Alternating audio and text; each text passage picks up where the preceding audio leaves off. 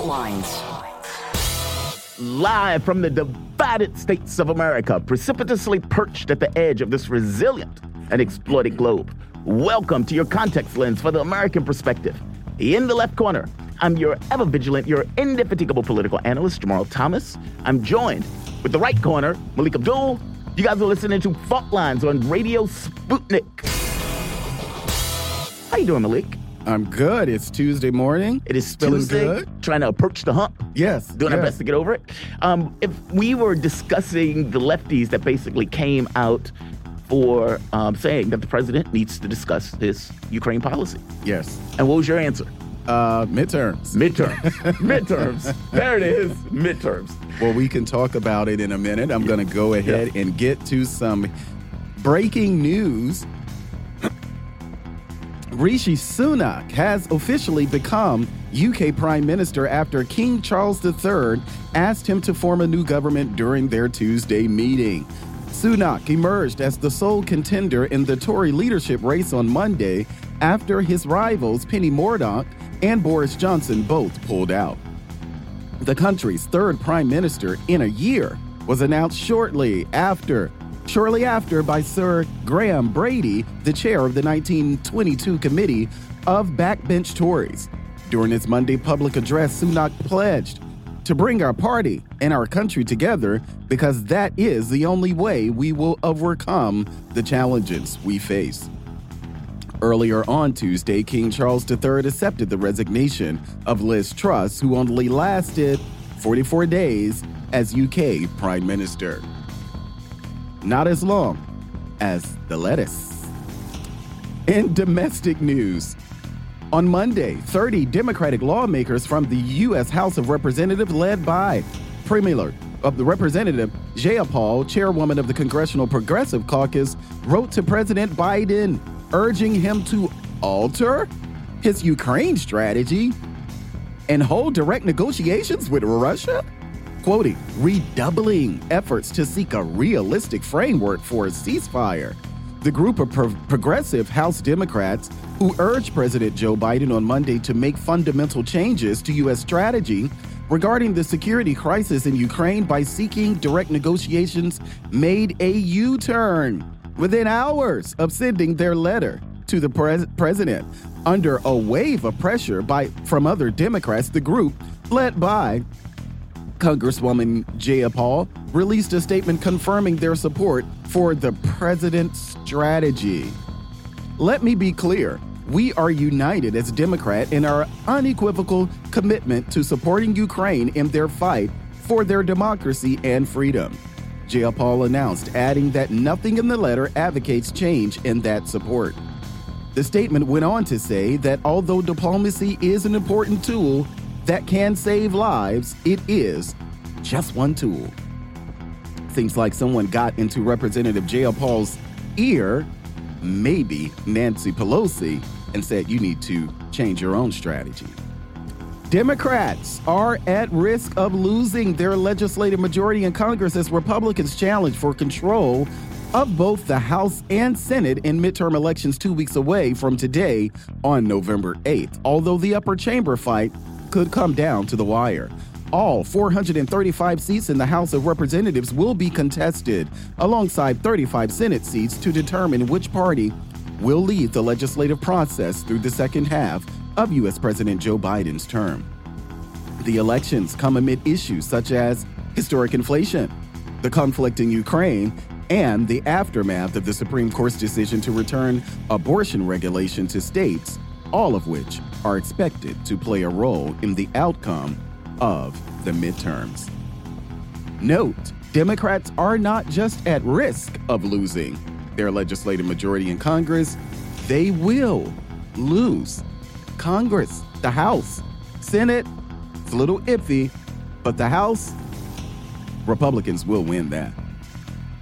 A somewhat but not surprisingly dazed U.S. President Joe Biden, who's 79 years old, appeared to lose his way to the White House following a tree planting event on the South Lawn on Monday. Joe Biden and First Lady Jill Biden planted a ceremonial elm tree in the afternoon honor in honor of Dale Haney, superintendent of the White House grounds, who earlier this month celebrated 50 years on the job.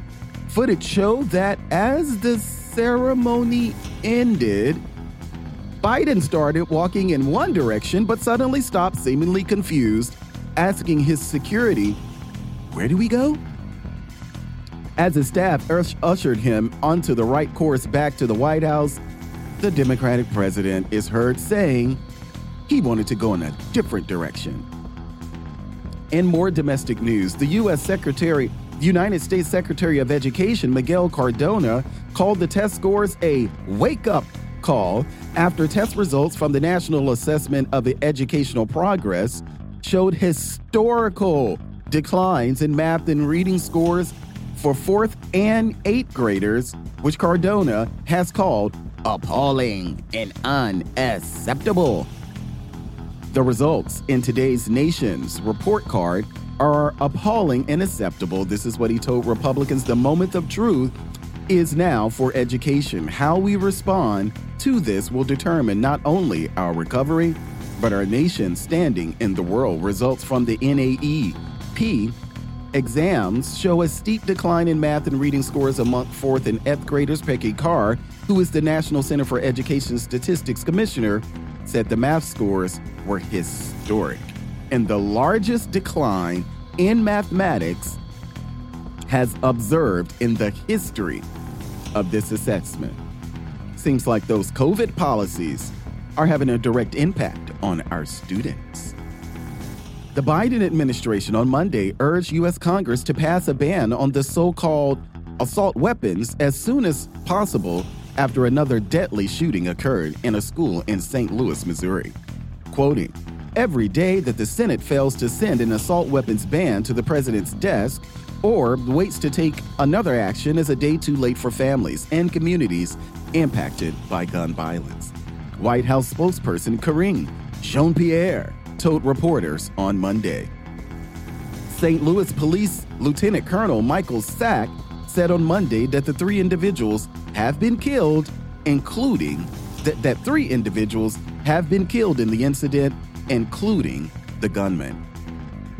In a Monday press conference, U.S. Attorney General Merrick Garland announced 13 new federal cases against 13 individuals, 12 of whom are accused of being Chinese government agents. Garland's appearance was notable as he was accompanied by Deputy Attorney General Lisa Monaco, FBI Director Christopher Wray, and Assistant Attorney General Matthew Olson.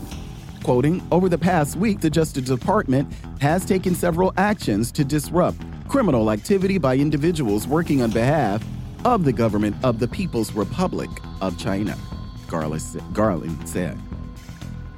In international news, Iranian Armed Forces Chief of Staff Mohammad Bagheri has told Brussels what it can do with any assets of his that it happens to find after having his name added to the bloc's latest sanctions package. Quoting, "I have a humanitarian proposal for the European Union. From today, I give them the power of attorney in implementing the sanctions they prepared, allowing them to identify and confiscate all the properties and assets belonging to Major General Mohammed Hossein Bagheri in banks around the world and use them to buy coal for Europe's citizens who face a tough winter ahead," the commander quipped in a statement put out on Sunday. Bagheri said he understands why the U.S. and the EU have sanctioned him, giving that since the victory of the Islamic Revolution, the armed forces of the Islamic Republic were included in various sanctions lists, or turned this threat into an opportunity. French President Emmanuel Macron has urged Washington to start negotiations to stop the Ukrainian crisis. Quoting, "We need the United States to sit down at the negotiating table to advance the peace process in Ukraine," Macron said, speaking to reporters after his visit to the Vatican, pointing to the relationship of trust between Pope Francis and Biden, who is Catholic. Macron suggested that Pope Francis can influence him so that the United States resumes its involvement in resolving the crises in Haiti and Ukraine. So it's not just Democratic progressives on the left who want Donald Trump. Who want Joe Biden to negotiate the crisis in Ukraine. Seems like that Macron wants it too. In more international news, French lawmakers on Monday failed to pass 2 motions of no confidence in the government lodged by the leftist and right parties after the prime minister forced a controversial budget bill through parliament. Yael Braun-Pivet, the president of the lower house National Assembly, said the motion filed by the leftist coalition NUPES won 239 of the required 289 votes, while that of the far-right National Rally won 90. In a rare move, lawmakers from Marine Le Pen National Rally backed the rival motion despite her initial refusal to endorse it. Moscow considers unacceptable the fact that the United States had not issued visas to the Russian delegation to the IAEA International Ministerial Conference on Nuclear Energy in the 21st century. Russian Foreign Ministry spokeswoman Maria Zakharova said the conference will be held in Washington from October 26th through the 28th. That is this week. The Russian delegation, comprising representatives of state corporation Rosatom and technical watchdog this is a doozy. Rostekhnadzor. Our producers will tell me if I'm right or wrong. Plan to take in part of it. The United States has never issued visas to the Russian delegates, despite the fact that the relevant applications were submitted by them in advance in accordance with the established procedures. Thus, Russia's participation in an important international event under the auspices of the IAEA was blocked in an absolutely unacceptable way without any reason, Zakharova said in a statement. More international news: the Israeli troops have conducted an operation targeting the Lion's Den group responsible for the attacks on Israeli forces in the Palestinian city of Nablus, located in the occupied West Bank, which prompted clashes with the Palestinians, the Israel Defense Forces IDF said on Tuesday. Quoting, IDF and Israeli security forces raided a hideout apartment in the Kasbah of Nablus, used as a headquarters and explosive manufacturing site by the main operatives of the Lion's Den terrorist group. The force detonated the explosive manufacturing site, the IDF tweeted.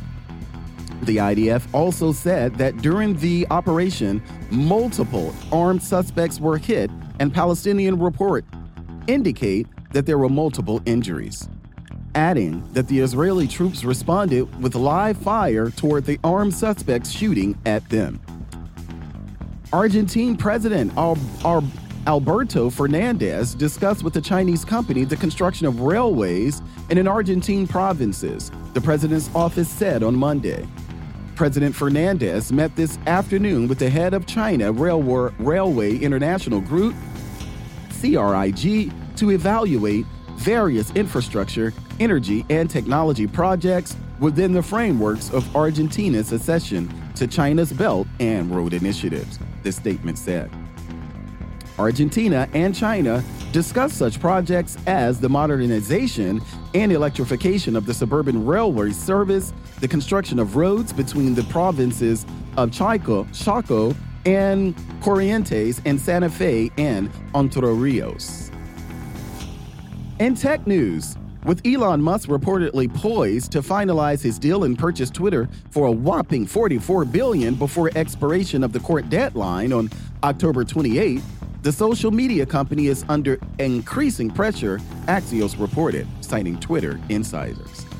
The drawn-out and dramatic takeover saga has taken its toll, making it tough to carry on with business as usual, according to insiders cited by the outlet. Discussing long-term plans with clients and vendors has become particularly challenging amid the uncertainty. Twitter employees said, adding, "People are just exhausted. It can be conflicting because as a shareholder, you're happy, but as an employee, there is a lot of uncertainty." On this day in history, 1854, the infamous charge of the Light Brigade during the Battle of Balaclava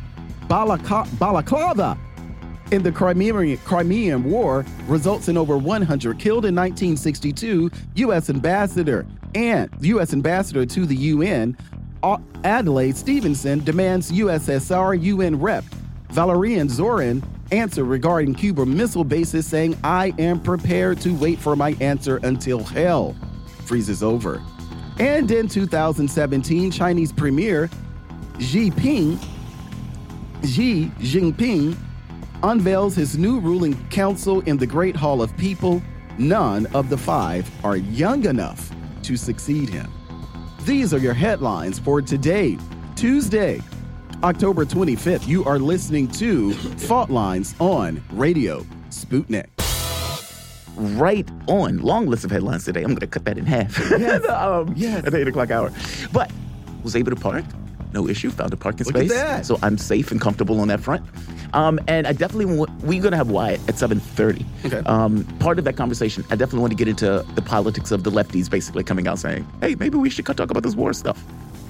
Fascinating. And like you said, midterms. Yeah, of course it's super weird that they just coincidentally come out with this new position after, 8 months? Just so happened when the midterms are around the corner. What do you know? Well, they said, and I don't know because you had stepped out, so they almost retracted their statement. Yeah, so they came back. Somebody must have gotten into their ear. I said Nancy Pelosi. Yeah. Somebody got into Mama their Bear, ear cut it out. Them, cut it out. And so they went back and made a statement saying that they support the president's position and what he's doing, blah, blah, blah. It's BS. Good luck with that. Yeah. I mean, because BS. basically what you're saying is you're supporting stick to what you said at first. Yes, you're supporting high gas prices. You're supporting this increase in inflation. And the wild part about that is I don't think they quite get it, or maybe they do get it, which is why they came out with this statement. Those things are intrinsically linked. And this was one of the squad leaders who came out, Jayapal. Yeah. Representative Jayapal. Yeah, what is Progressive Caucus, head of the Progressive Caucus. At least she was. All right, fair enough. Walk the statement back very quickly. You guys are listening to Fault Lines. My name is Jamarl Thomas. I'm with Melik Abdul. We're coming back. I want to have a conversation about the dirty bomb thing.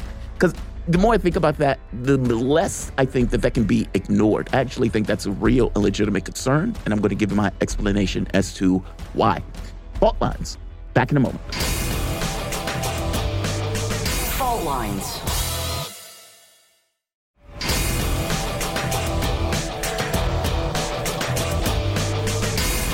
Fault Lines.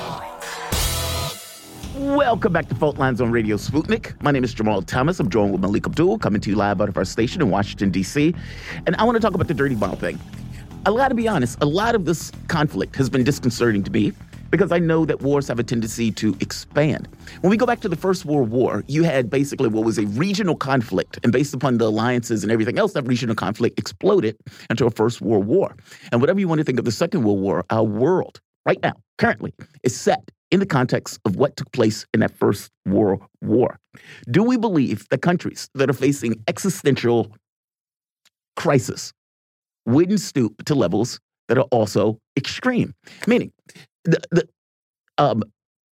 meaning anxiety, or for that matter, this notion that you are under some level of threat matters.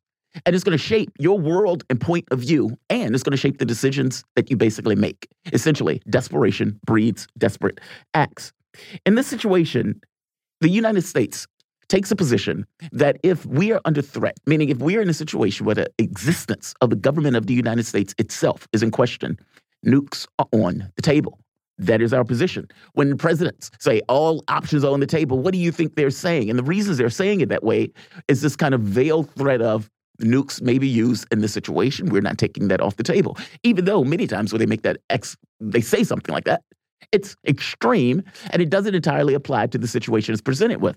Well, Russia, Putin basically made the same thing. I would point out that any state that has nukes and the state is in question, they will be willing to use those nukes. It's part and parcel to the reason they're talking about tactical nukes and all this other nonsense, because they want to try to lower the threshold by which you can use a weapon of such. There is no way to lower that threshold. The moment that you use a tactical nuke, you've basically used a nuke. What I'm getting at here is that it seems as if Western nations, or for that matter, people back in Ukraine, expect it to die quietly. It's like, yeah, you're losing your territory. Yeah, the existence of your state in and of itself is in question, but die quietly. Now, the U.S. and Western leaders have basically said this is not true. We had Russian Defense Minister Sergei Shoigu basically contacted American, French, British, and if I'm not mistaken, Turkish colleagues over this very specific issue, saying, hey, we have evidence that they are doing this or that they're planning for this. They're in the last stages of this. You need to get your boy in line. It's like, hey, you need to get Ukraine in line. This is going to escalate this in a way that is going to be unpredictable and that you are not going to want to deal with. Now, all of the other Western nations said this is nonsense, this isn't taking place, this isn't true, etc. Now, that's what they're saying outwardly.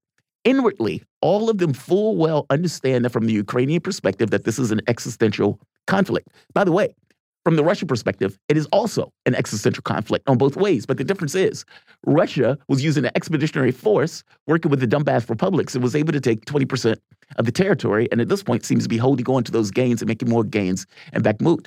From the standpoint of Ukraine, their finances are busted. They already made out articles basically saying this ability to pay pensions have come into question. They've been printing money just to keep the military funded.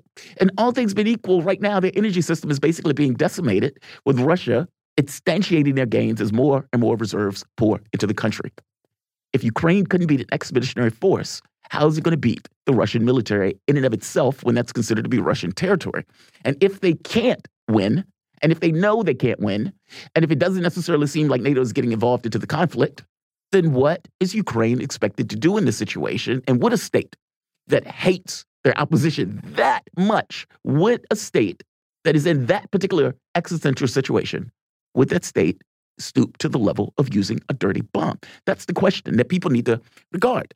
I mean, keep in mind, all things being equal, Ukraine has been attacking the Zaporozhye nuclear power plant, which is harebrained and extensively problematic in and of itself, considering that if indeed they were able to breach, let's say, the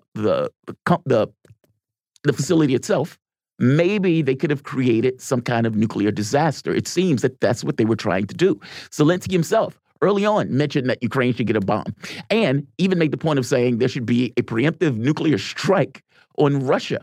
So for all these people that are poo-pooing this idea, I don't think you should quite poo-poo this idea like this. Also, I don't necessarily know what's going on behind the scenes in the conversations. Yes, the world leaders can come out and say one thing and behind the scenes be freaking out and maybe reaching out to Ukraine, or if it's based on everything else, they could allow Ukraine to do what Ukraine does. And what would happen?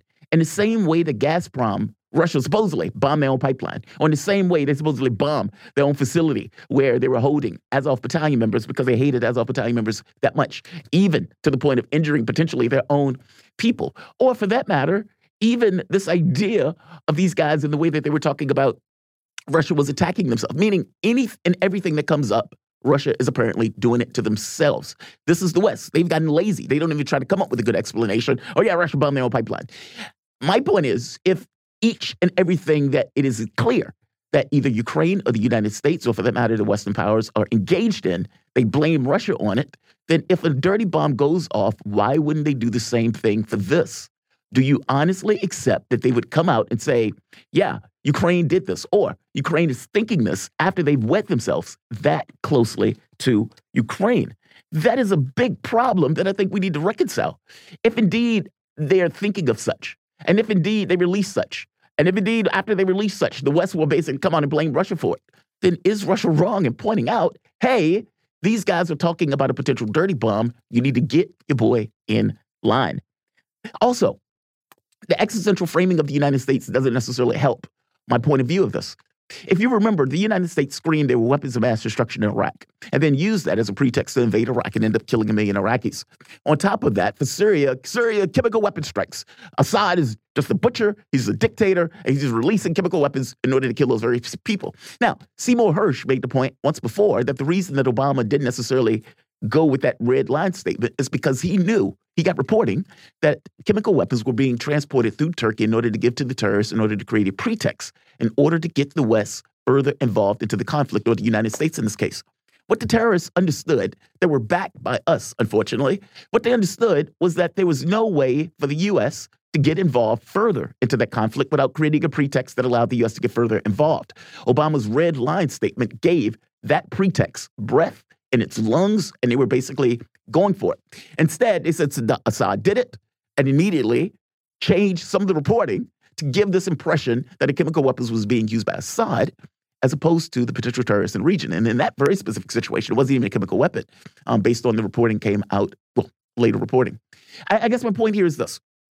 All things being equal, we have this situation where the U.S. has created a framework by which they would basically get involved into the country itself and escalate and expand this war.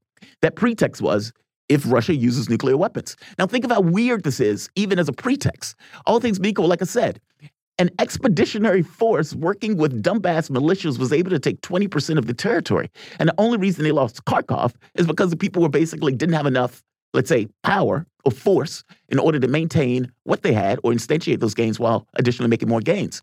So if you are telling me that an expeditionary force is going to be escalated immediately to tactical nukes, I think you're insane.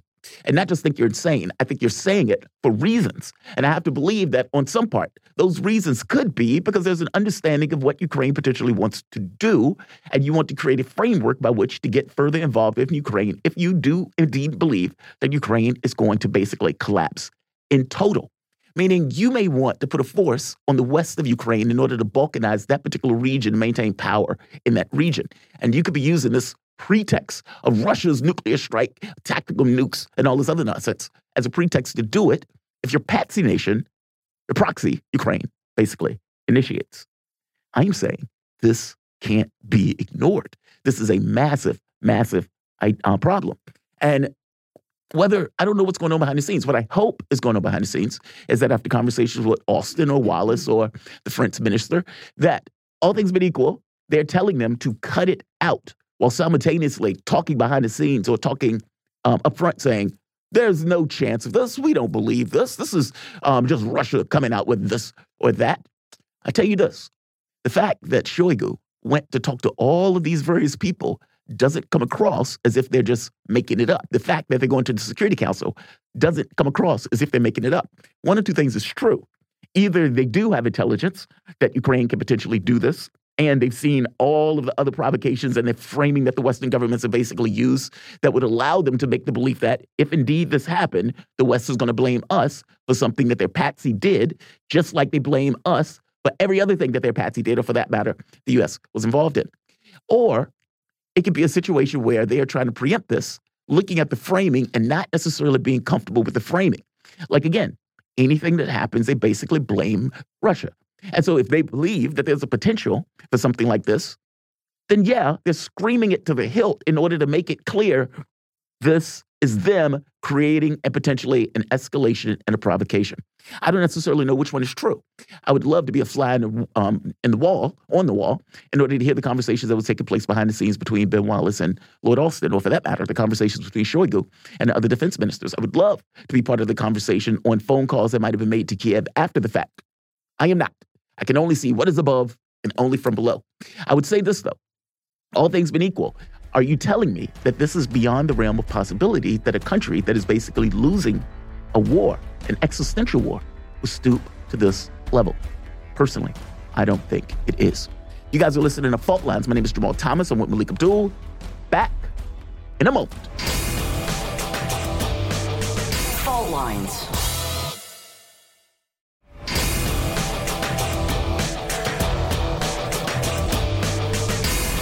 Fault Lines. Welcome back to Fault Lines on Radio Sputnik. My name is Jamarl Thomas. I'm joined with Melik Abdul, coming to you live out of our station in Washington, D.C. If you guys just so happen to find yourself in the D.C. area, you can catch us on radio at 105.5 FM at 1390 AM. We're also kicking around in Kansas City at 102.9 FM and 104.7 FM. If you guys are digging what Melik and I are putting down, whatever platform you're consuming this content on, give us a like, share that audio or video. If you want to join in on the conversation, you can do so with a chat, a tweet, and of course, you can reach us by phone at 202-521-1320. Your engagement helps make the show what it is. Definitely don't be shy. We'll try to get to you at 8:45 or, for that matter, 9:15. We have KJ today. But I want to bring in our guests. So, Liz Truss, head of lettuce, apparently lasts longer than Liz Truss. And she is on her way out. I think Elijah made the point of saying Truss wasn't trusted by her constituents. And that is a fair point to make, right? Truss comes in, pushes a mini budget. That mini budget drops the pound through the floor to almost parity with the dollar. And she fires Quarantine, Chancellor of the Exchequer. And she was hoping that putting a knife in her Chancellor of the Exchequer would be enough to get her out of that particular situation. Well, not so much. Reports were coming from all over the place. Truss is on her way out. Truss, 17 weeks, or Truss till Christmas. And then it came out, Truss has days, not weeks. And all of a sudden, the announcement came out, Truss resigns. She says she was a fighter and fought for a week after saying she was a fighter and didn't necessarily have the faith of the nation, let alone her own party. To have a conversation about it, we're joined with the one and only Wyatt Reed. He's a Sputnik correspondent. Yeah, right here. Wyatt Reed is a Sputnik News analyst and producer he's a Sputnik News correspondent. Wyatt, what's going on, my man? How you doing this morning? I'm good. How about yourself, Jamarl? I am good. Better that you are with us. So apparently, Rishi Sunak is going to be the new prime minister, or is the new prime minister at this point. He comes out and makes the point of saying, right here, trust is earned, and I will earn yours, he said in front of Downing Street. And this is after he spoke to King Charles III. Give me your take on this. I mean, it's an open-ended question. How do you view this? What's your take on this? You're going to the UK, so you're going to be on the ground there. You're in France currently. But you're close enough to get the news reports, and you're close enough to get a feel for the events that are taking place. And I also want to bounce back to what's taking place on the ground in France. But first, let's go to the UK. What is your take on Sunak taking power?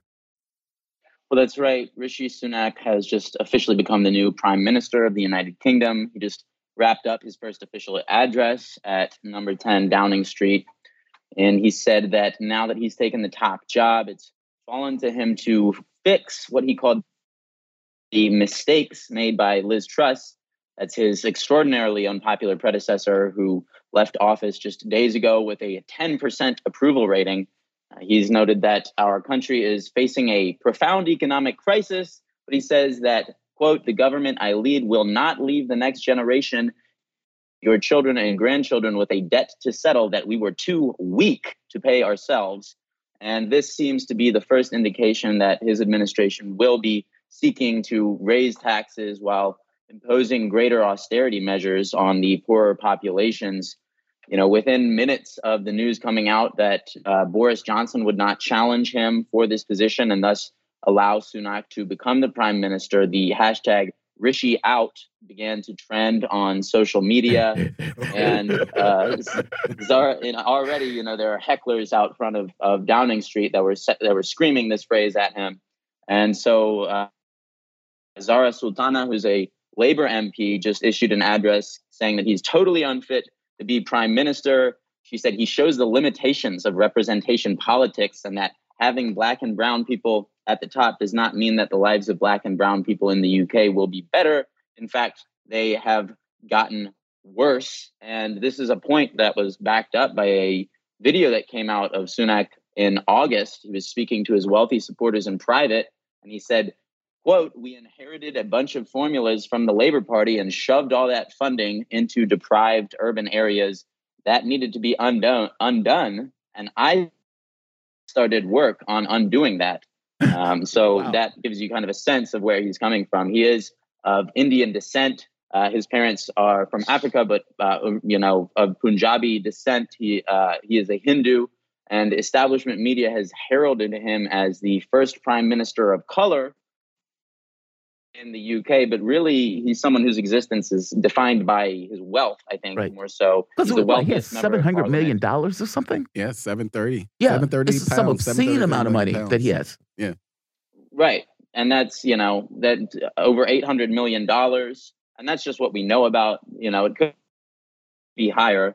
That's between him and his wife, and his upper class background goes all the way back to his education at Winchester College, which is an elite boarding school that costs over $50,000 a year, continued with his university education at Oxford. His career really began in earnest in the early 2000s with a 3-year stint at Goldman Sachs, which is this notorious American multinational investment bank that's been described as the most hated bank in the world. And that particular employment was followed up with work for 2 separate hedge funds before he started his political career. And he's kind of tried to brush all these criticisms aside by saying that, he's fortunate to be in his current position, but he wasn't, quote, born like this. He said, I think in our country, we judge people not by their bank account. We judge them by their character and their actions.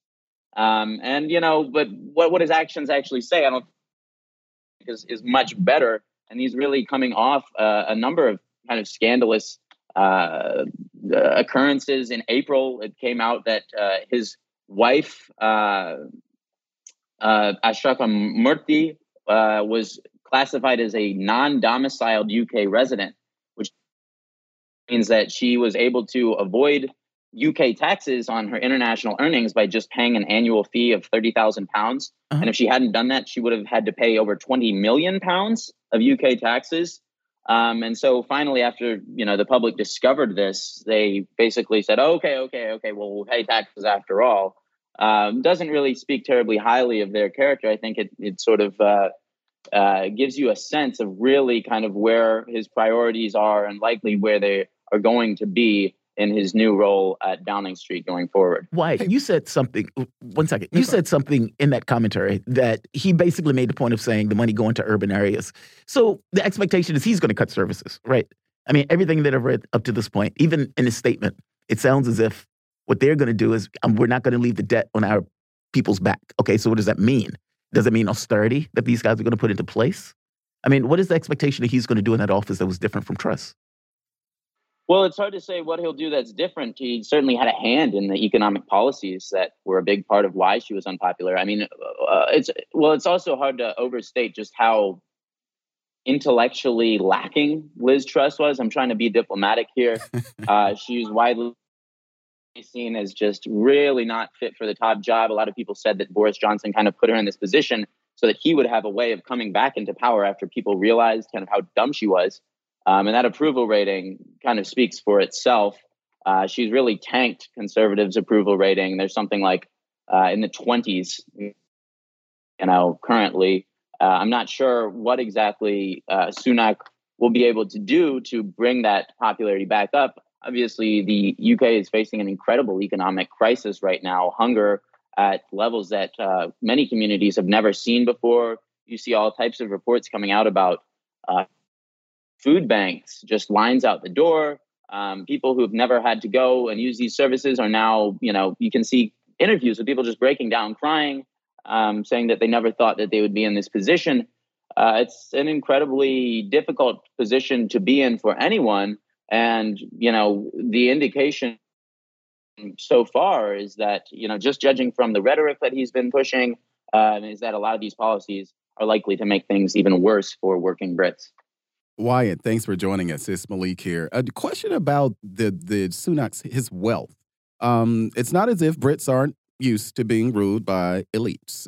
Boris Johnson was about as rich as they come. Well, elite as they come, but they're considering Sunak, he's super rich, like super rich. And you made the point, yes, his wife, I think she's an Indian tech heiress or something.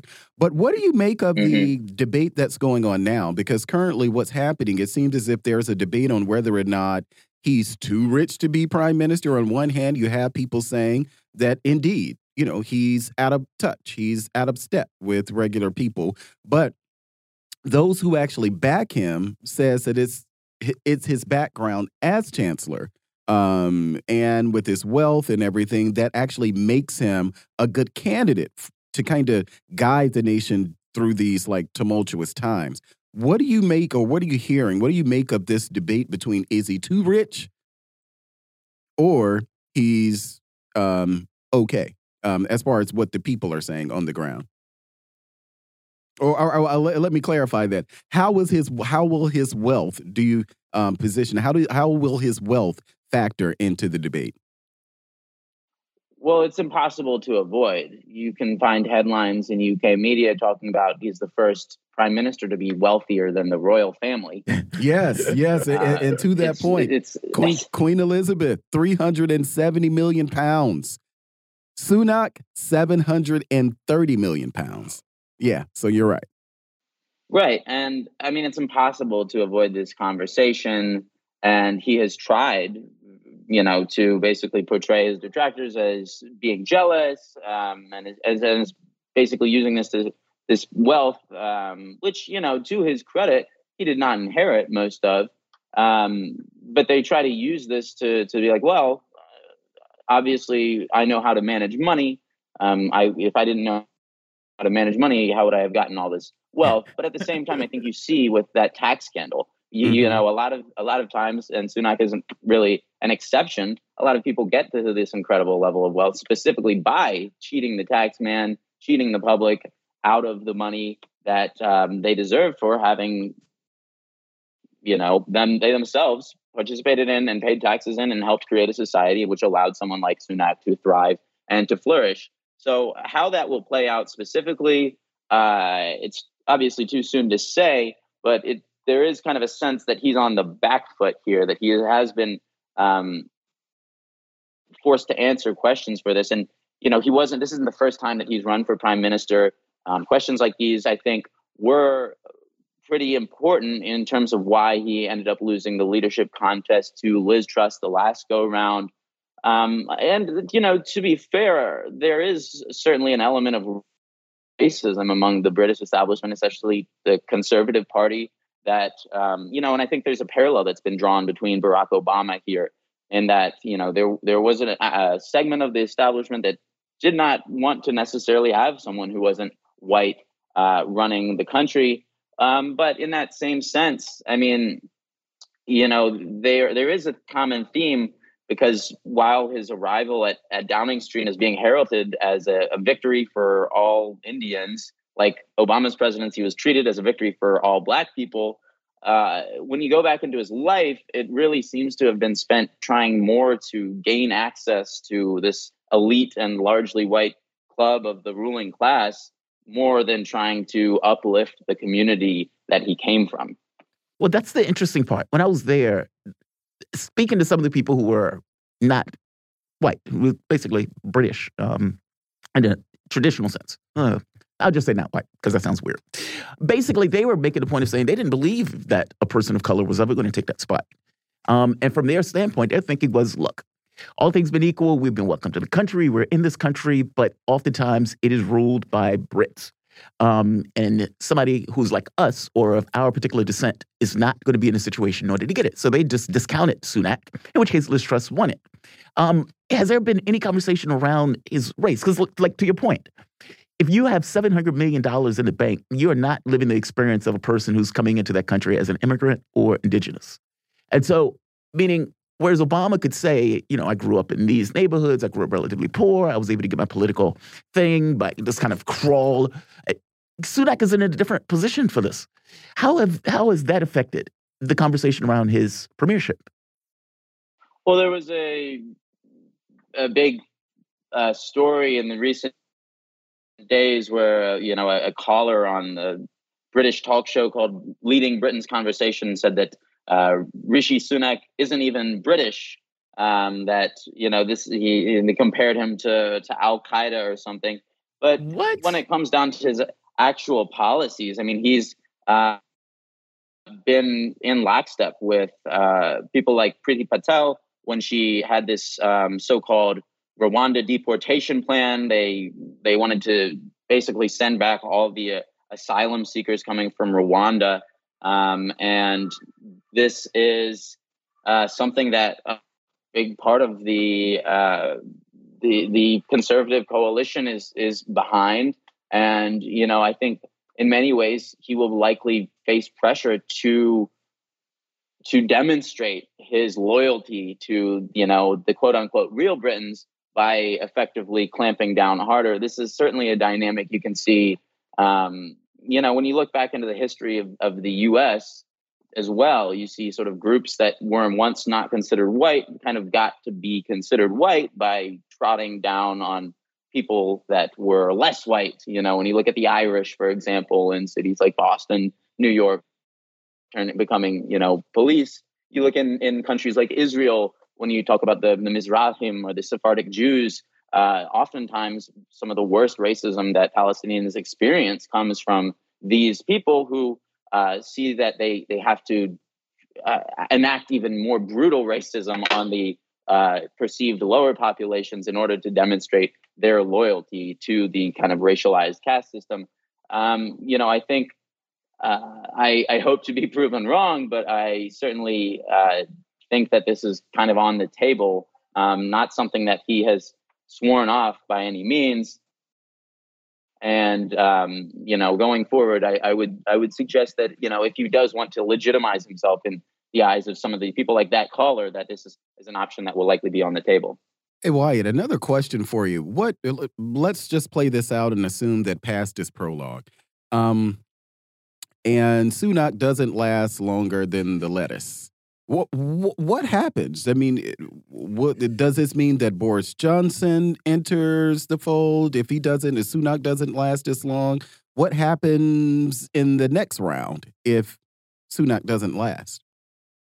Well, hopefully they'll give the job to the lettuce. I think at this point that would be probably the lettuce deserves it at that point. That lettuce is hard. that lettuce is a fighter. Yeah. No, I mean, it's kind of hard to say. I would guess really Boris Johnson would be basically the last man standing at that point. Can you imagine him getting his job back? The Labour Party, obviously, after all that, yeah. I mean, I would guess that the Labour Party, they've been using this to call for new general elections. That's not something, I guess, that is in the works for the Conservative Party at this point. I think they know that if they did, they would get absolutely trounced. You can see 20-point plus differentials in some of these opinion polls that are coming out recently. So that doesn't seem to be something that they want to call for anytime soon. I can't say exactly for sure what would happen. My sense is that Sunak will last a little bit longer than Liz Truss, just because he's a competent politician, right? Yeah. He's more polished by far. He's going to be able to kind of hold the conservative ship together, I think, at the very least, whereas Liz Truss was just kind of constantly bumbling around, tripping over her own feet, tripping over her words, saying all types of absurd things, and, just really kind of embarrassing the UK on the international stage. Sunak's not going to do all that, and in that way, in that sense, like Obama, to me personally, it makes him more dangerous in many ways because he is competent. He is capable of carrying out these, extreme neoliberal policies, these hollowing out of the middle class and passing it off to people, especially immigrants, especially sort of more vulnerable populations, as somehow being in their best interest.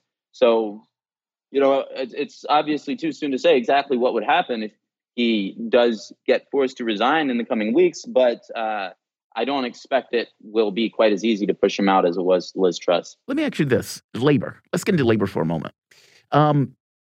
What is the situation with labor in relation to the British government? And what I mean by that is, all things being equal, there was Jeremy Corbyn.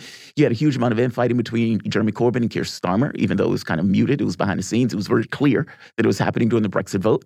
They went further in trying to get rid of Corbyn, meaning, putting a knife in the guy, in the back of the guy wasn't enough. They went with anti-Semitism claims. They basically tried to push Jeremy Corbyn out of the party for all intents and purposes.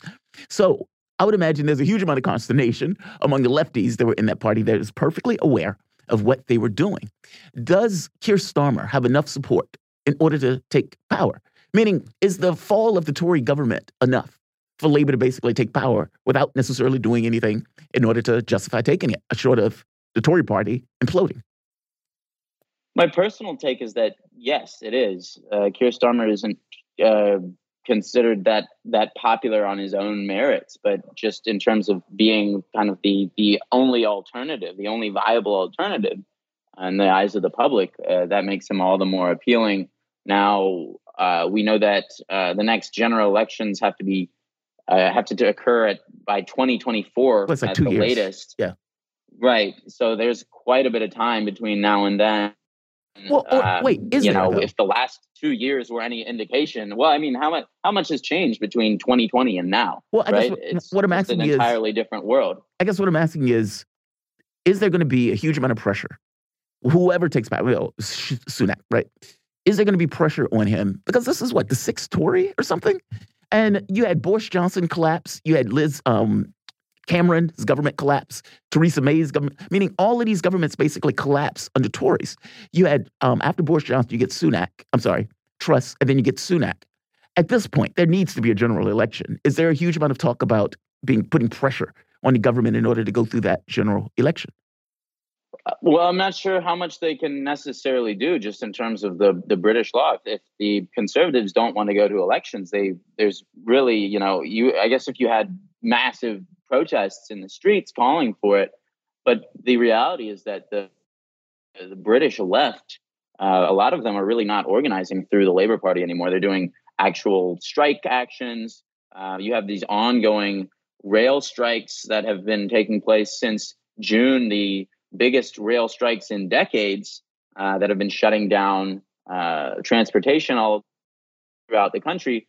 You have just kind of a new generation of these more active, more hard left activists and organizers who are totally disillusioned with the Labour Party at this point, having seen the purging of not just Jeremy Corbyn, but really the entire left part of the party on these extremely dubious anti-Semitism allegations that were totally trumped up. I saw a recent report that said 23% of the anti-Semitism complaints in the party came from one specific person.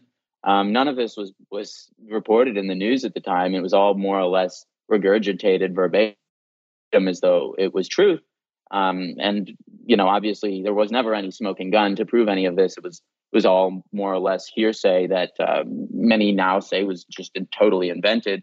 But in going through that purge, a lot of people really lost faith in the Labour Party or were simply forced out of the Labour Party. And so there is now just this huge section of the British left that is putting their efforts and their energy into real, not Labour Party actions, but Labour organizing actions.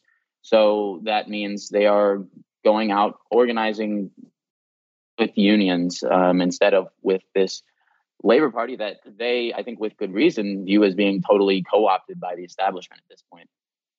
Considering all the political turmoil, the economic stability there, how can the Conservative Party continue to push for war with Russia?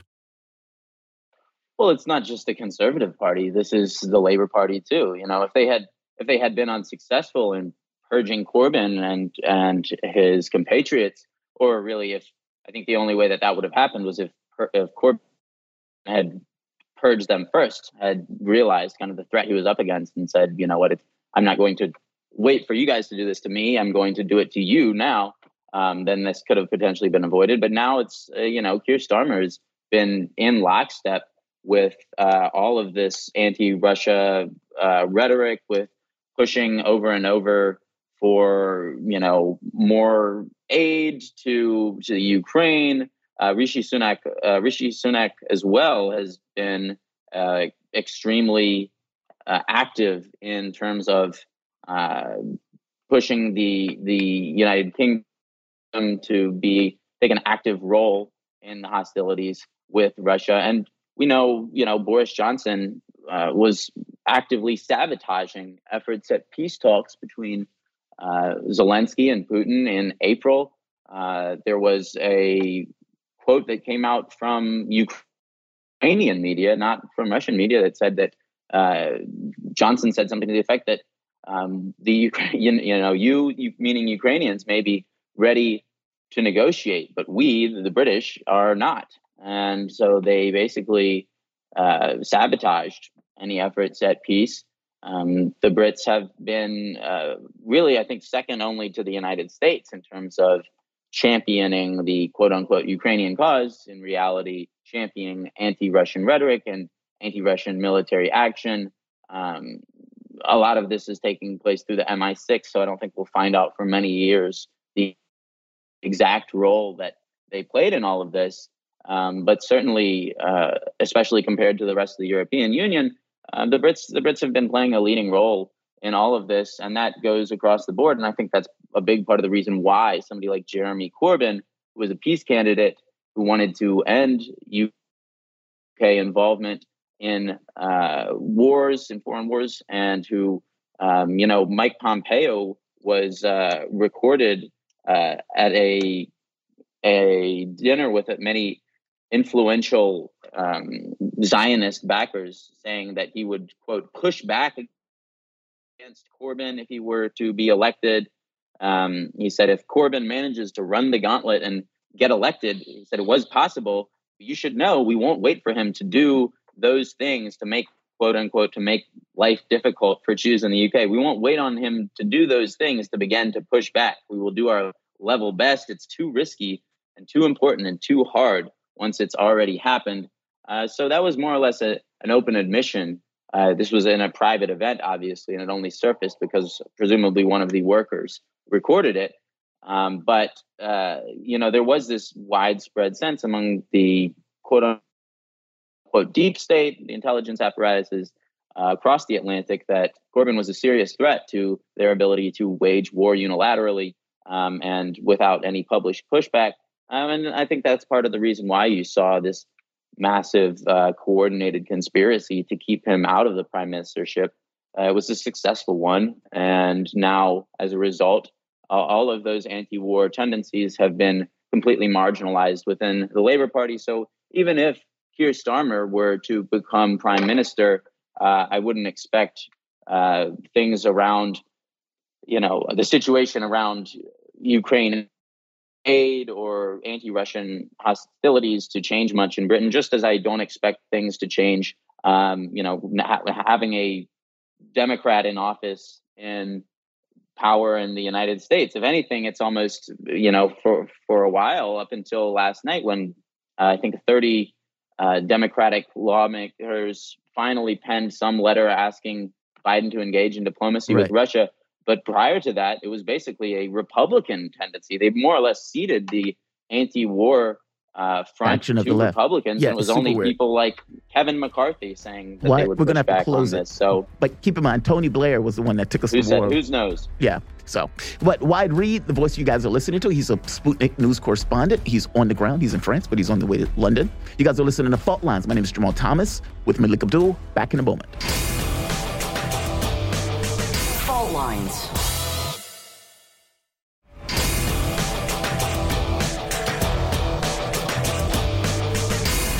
Fault Lines. Live from the divided states of America, precipitously perched at the edge of this resilient and exploited globe. Welcome to your context lens for the American perspective. In the left corner, I'm your ever-vigilant, your indefatigable political analyst, Jamarl Thomas. I'm joined with, in the right corner, Melik Abdul, coming to you live out of our station from D.C. You guys are listening to Fault Lines on Radio Sputnik. All right, so Wyatt is in France. He's on his way to the UK, so that should be an interesting trip when he gets there. Yep. And we're going to try to pull him in tomorrow to get, I guess, the feel for what's taking place on the ground. Going to need an update. Yeah, absolutely.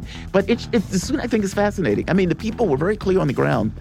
Black person can't be prime minister or person of color. Mm-hmm. And they were very clear. And they were looking at it as, look, they're white Brits, and they're ones who are not white. And from the standpoint of the people who take power, oftentimes those people who are people not of people of color. So this is, it's weird though, because it's not like they often say that Obama didn't have the African experience in the country because his mom was white and dad was black, that type of stuff. And that basically he grew up in Hawaii and all this stuff. Well, this is even more that. Mm-hmm. I mean, their thing was Obama wasn't a descendant of slavery, so it's somewhat different as opposed to having a black person. He didn't have the typical black American experience. Yeah. Right. Well, Sunak has $700 million in the bank. $700 million. So is that really indicative and representative of the people of color in the UK? That's the question. Meaning his argument about, I am whatever. All things being equal, he is fantastically wealthy. His experience is going to be different. And it's kind of like the Nancy Pelosi thing. Is Nancy Pelosi really in tune with the American public? Or is Joe Biden really in tune with the American public hitting 80 years old, especially if you have a younger population? Can someone that wealthy have populist leanings? Yes. Well, Donald Trump. Yeah, but I'm talking about real populism. Like you get in and you're actually doing populist stuff. Build a wall is one thing. And maybe you can call it right-wing populism. So fair enough. I guess my thing is, though, that whether it's populist or not, is there a way for somebody either that rich or that old to get and still have their finger on the pulse of I think we can use Donald Trump as an example of that. His rhetoric. Mitt Romney, Donald Trump. Mitt Romney was the elitist, the out of touch. Oh, yes. Donald Trump. Yeah. As well, the guy flew around on it with a plane with his name on it. I don't know how much elite 1% can you get. Blue collar billionaire, man. Yeah. But he had that appeal, even if it were just in rhetoric alone. Yeah.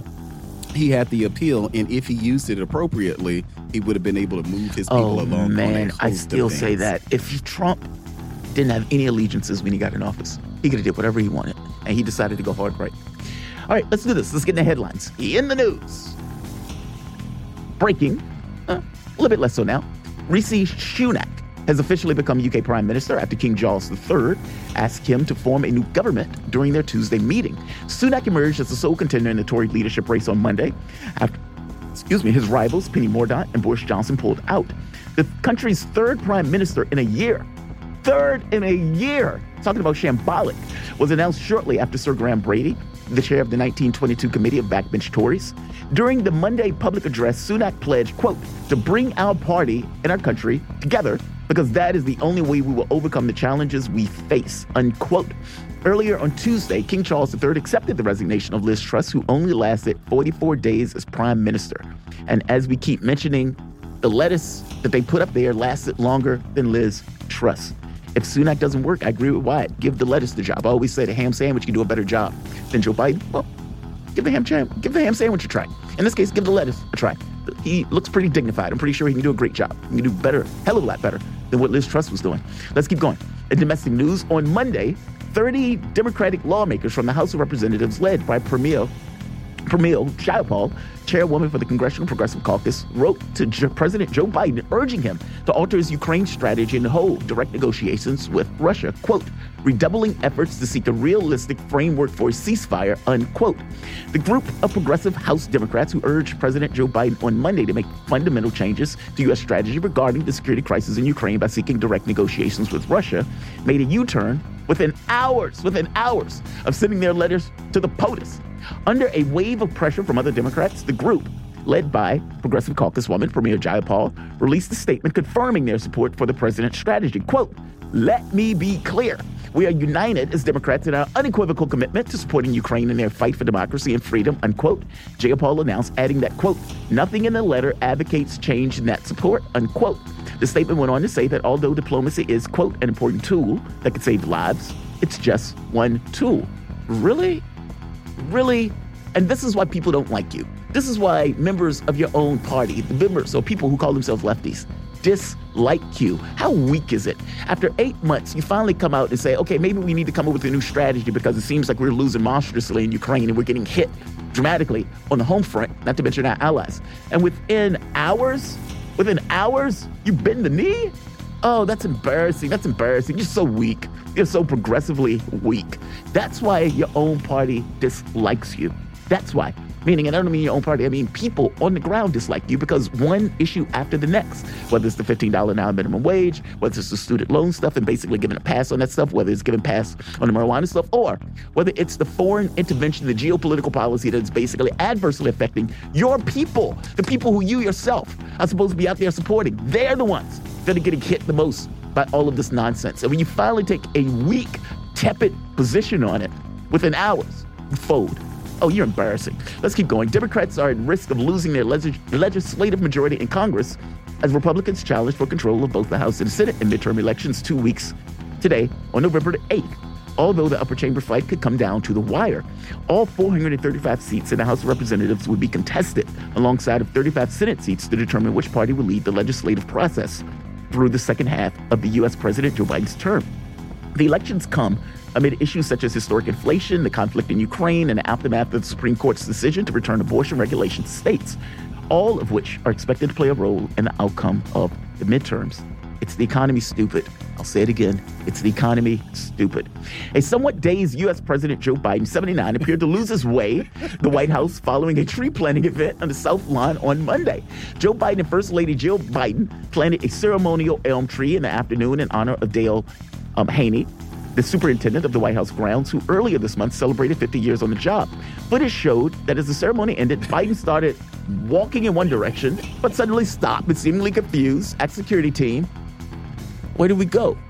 Where did we go, bro? Where did we go? I don't know where to go. I'm lost. I'm Joe Biden. I'm the president. I've just been here for 2 years, but I'm lost. As the staff ushered him onto the right course back to the White House, the Democratic president is heard saying he wanted to go in the other direction. That's so sad, man. Man, that is so sad. Joe Biden, help your husband. Help your husband. If you love your husband, help him. The idea that, can you imagine Obama getting lost on the White House lawn? Anybody else getting lost in the White House lawn? God, that's so embarrassing.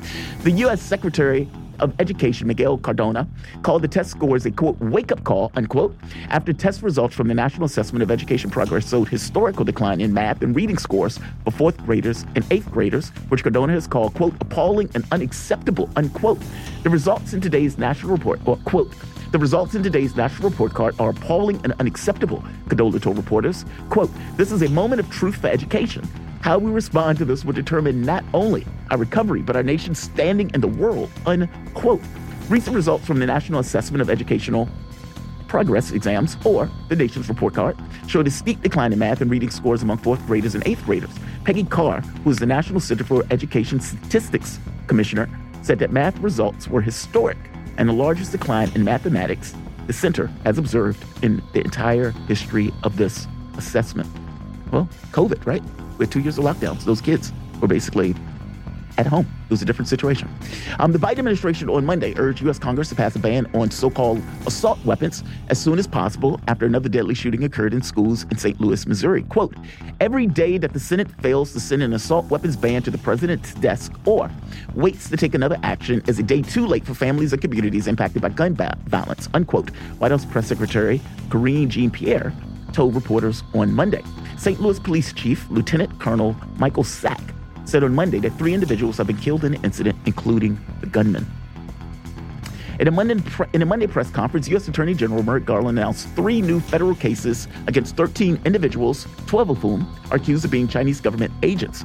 Garland's appearance was notable as he was accompanied by Deputy Attorney General Lisa Monaco, FBI Director Christopher Wray, and Assistant Attorney General Matthew Olson. Quote, over the past week, the Justice Department has taken action or several actions to disrupt criminal activity by individuals working on behalf of the government of the People's Republic of China, unquote, Garland said. Look, I will believe this when I see this in court. They've said this too often and too many times.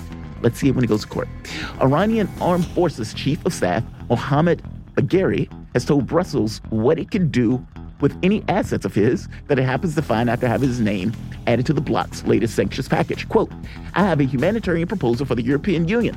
From today, I give them the power of attorney in implementing the sanctions they've prepared, allowing them to identify and confiscate all of the properties and assets belonging to Major General Mohammed Hossein Bagheri and the banks around the world, and use them to buy coal for Europe's citizens who face a tougher winter ahead, unquote. The commander quipped in a statement put out late on Sunday. Bagheri said he, quote, understands, unquote, why the U.S. and European Union have sanctioned him. Quote, given the victory of the Islamic Revolution, the armed forces of the Islamic Republic were included in the various sanctions lists, but turned this threat into an opportunity, unquote. I love that. Hey, if you're going to take my assets, you do that. And you use it for humanitarian reasons. You give your people heat in the winter since you're going to freeze to death as a direct result of your geopolicy. Great burn. Let's keep going. French President Emmanuel Macron has urged Washington to start negotiations to stop the Ukrainian crisis. Quote, we need the United States to sit down at the negotiating table to advance the peace process in Ukraine, unquote. Macron said, speaking to reporters after his visit to the Vatican. Pointing to the relationship of trust between Pope Francis and Biden, who is a Catholic, Macron suggested that Pope Francis can, quote, influence him so that the United States resumes its involvement in resolving the crisis in Haiti and Ukraine, unquote. He added in Haiti to that. Good luck with that. Good luck with that. This is not about religious issues. This is about geopolicy. And all things being equal, the United States wants to remain hegemon. And if it loses this conflict in Ukraine, there's going to be questions around whether it and the West still has the power to influence events on the ground according to their will. Macron, I understand why. Basically, he loses governing majority. He sees the crisis that is taking place in Europe. He wants this to come to an end on some level. Wars are far harder to get out of, though. If you want to get out of a war, the fastest way to do it is to lose it. French lawmakers on Monday failed to pass 2 motions of no confidence in the government's lodged by the leftist and right parties after the prime minister forced a controversial bill through parliament. Yael Braun-Pivet, the president of the lower house of the National Assembly, said the motion filed by the leftist coalition Noops won 239 out of the 289 votes, while that of the far-right National Rally won 90. In a rare move, lawmakers from Le Pen's, or Marie Le Pen's party, National Rally, backed the rival motion despite her initial refusal to endorse. Moscow considers it unacceptable the fact that the United States has not issued visas for the Russian delegation to the IAEA International Ministerial Conference on Nuclear Energy in the 21st Century, Russia Foreign Ministry spokesman Maria Zakharova said. The conference will be held in Washington from October 26th to 28th. The Russian delegation, comprising representatives of state corporation, Rostom, and technical watchdog Roskaddenadzor, plan to take part in it. I did not nail that at all. Roskaddenadzor. Yeah, something that, that name, wow. Okay, let's keep going. Quote, the United States never issued visas to the Russian delegation, despite the fact that the relevant applications were submitted by them in advance in accordance with the established procedure. Thus, Russian participation in the important international event under the auspices of the IAEA was blocked in an absolutely unacceptable way and without any reason, unquote, Zakharova said in a statement. Let's go to tech news.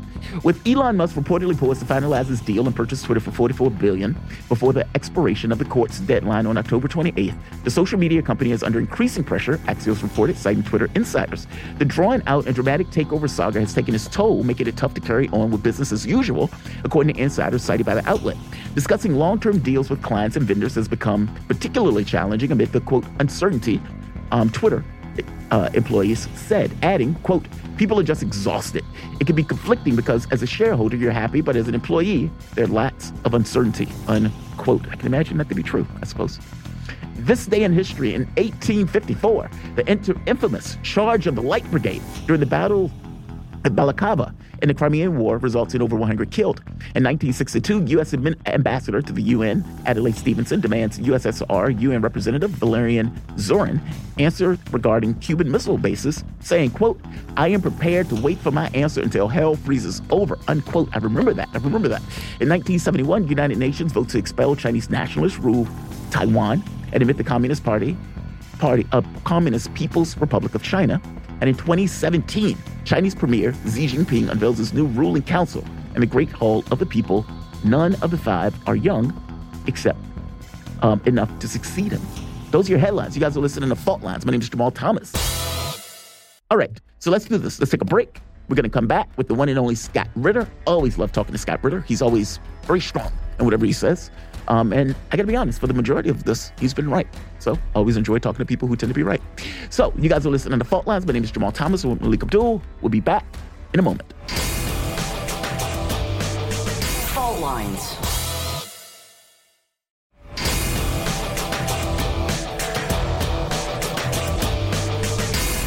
Fault Lines. Welcome back to Fault Lines on Radio Sputnik. My name is Jamarl Thomas. I'm joined with Melik Abdul, coming to you live on our station in Washington, D.C. If you guys just so happen to find yourself in the D.C. area, you can catch us on radio at 105.5 FM and 1390 AM. We're also in Kansas City at 102.9 FM and 104.7 FM. If you guys are digging what Melik and I are putting down, whatever platform you're consuming this content on, give us a like, share that audio or video. If you want to join in on the conversation, you can do so with a chat, a tweet, and of course, you can reach us by phone at 202-521-1320. We'll take your calls at 8:45 or this morning at 9:15. Definitely don't be shy. But I want to bring in our guests. We have the one and only Scott Ritter. Scott Ritter is a former UN weapons inspector and weapons of mass destruction whistleblower. Scott, welcome to the show, man. How you doing this morning? I'm doing great, thanks. How are you? I am doing great. Better that you are with us. And you seem to be a great person to have a conversation about the dirty bomb issue. In my monologue this morning, I kind of made the point that Western leaders are basically, there's no likelihood of this. There's no chance of this. And I was trying to make the point that from a Ukrainian framing, where this war is existential, meaning if this war keeps going on, it is unclear what the Ukrainian state is going to look like going forward.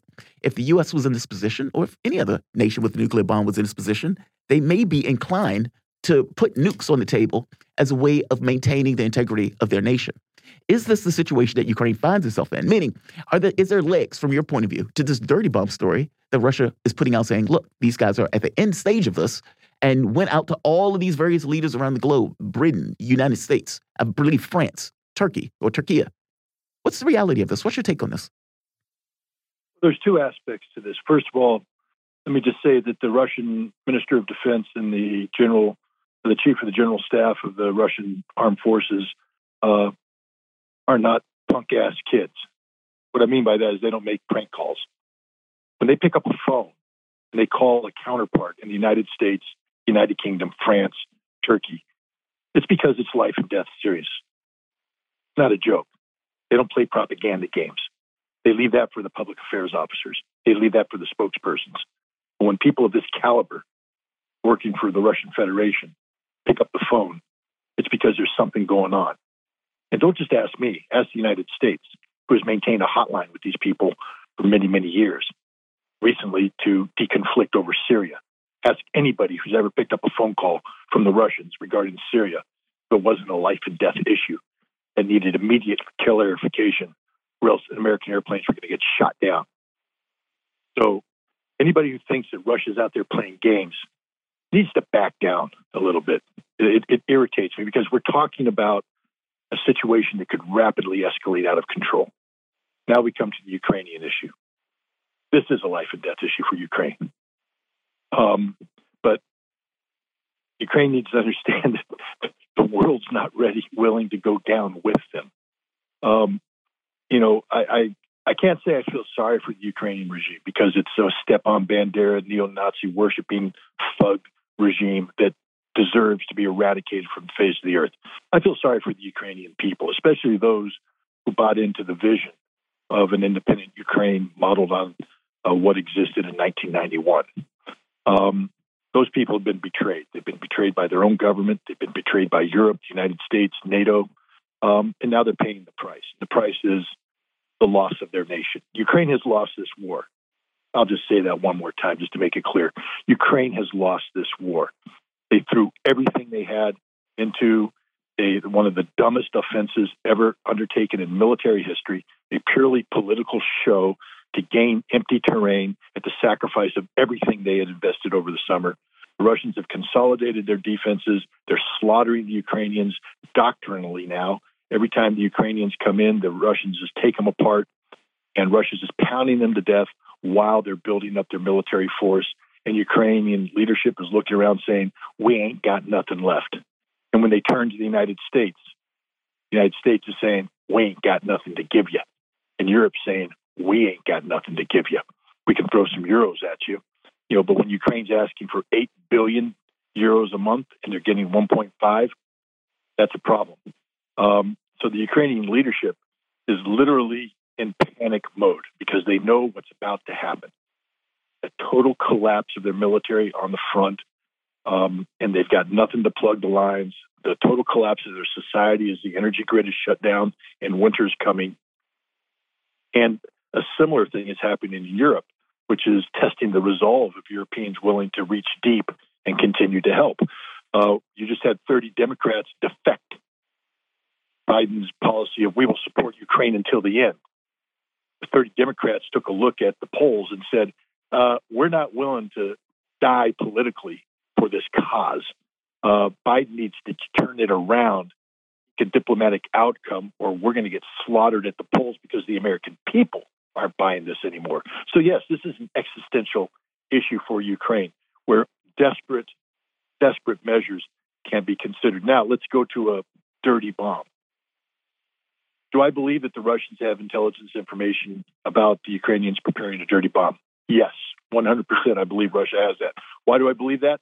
Because in my entire career as an intelligence officer, I've received similar reports over and over and over again. Anybody in the intelligence business knows that that's always there. There's always talk. And one of the reasons is because dirty bombs aren't that hard to make. I can go right now in Del Mar, New York, and I can go hijack a truck, and I know what truck I'm looking for, and I know in that truck is a radioactive device that's used to test the integrity of pipelines. It's terribly radioactive. I know where to get it, and there's other people like me that know where to get it. There's no security on it. I go in, pop the driver, take the thing. I now have something that I attach an explosive device to, and I have a dirty bomb that can contaminate all of downtown Del Mar. It ain't hard to do. And there's terrorists out there that know this. Law enforcement's looking for it. This is just the state of play. So yes, there's intelligence information going back and forth and all over about this. But I've also investigated the only dirty bomb ever produced by a nation state and tested. And that was the dirty bomb produced by Iraq in 1987. They built 4 of them. 2 of them they blew up, actually dropping on the ground. They tested it. They don't work. What they found is you're dropping a 1-ton high explosive device that at that time had a core of zirconium-95, irradiated zirconium. And the idea was to blow it up and scatter it. But the level of radiation that was lethal was only lethal within 10 meters of the crater. It's a 1-ton bomb. If you're 10 meters from the crater, radiation ain't what's killing you. The high explosive is. Dirty bombs don't work. Israel knows this because they were scared to death of this. From 2010 to 2014, Israel carried out 20 live detonations of various configurations of dirty bombs. And what they found is they don't work. They don't accomplish what people think they're going to accomplish. They don't contaminate what people think they're going to contaminate. It's purely a psychological weapon.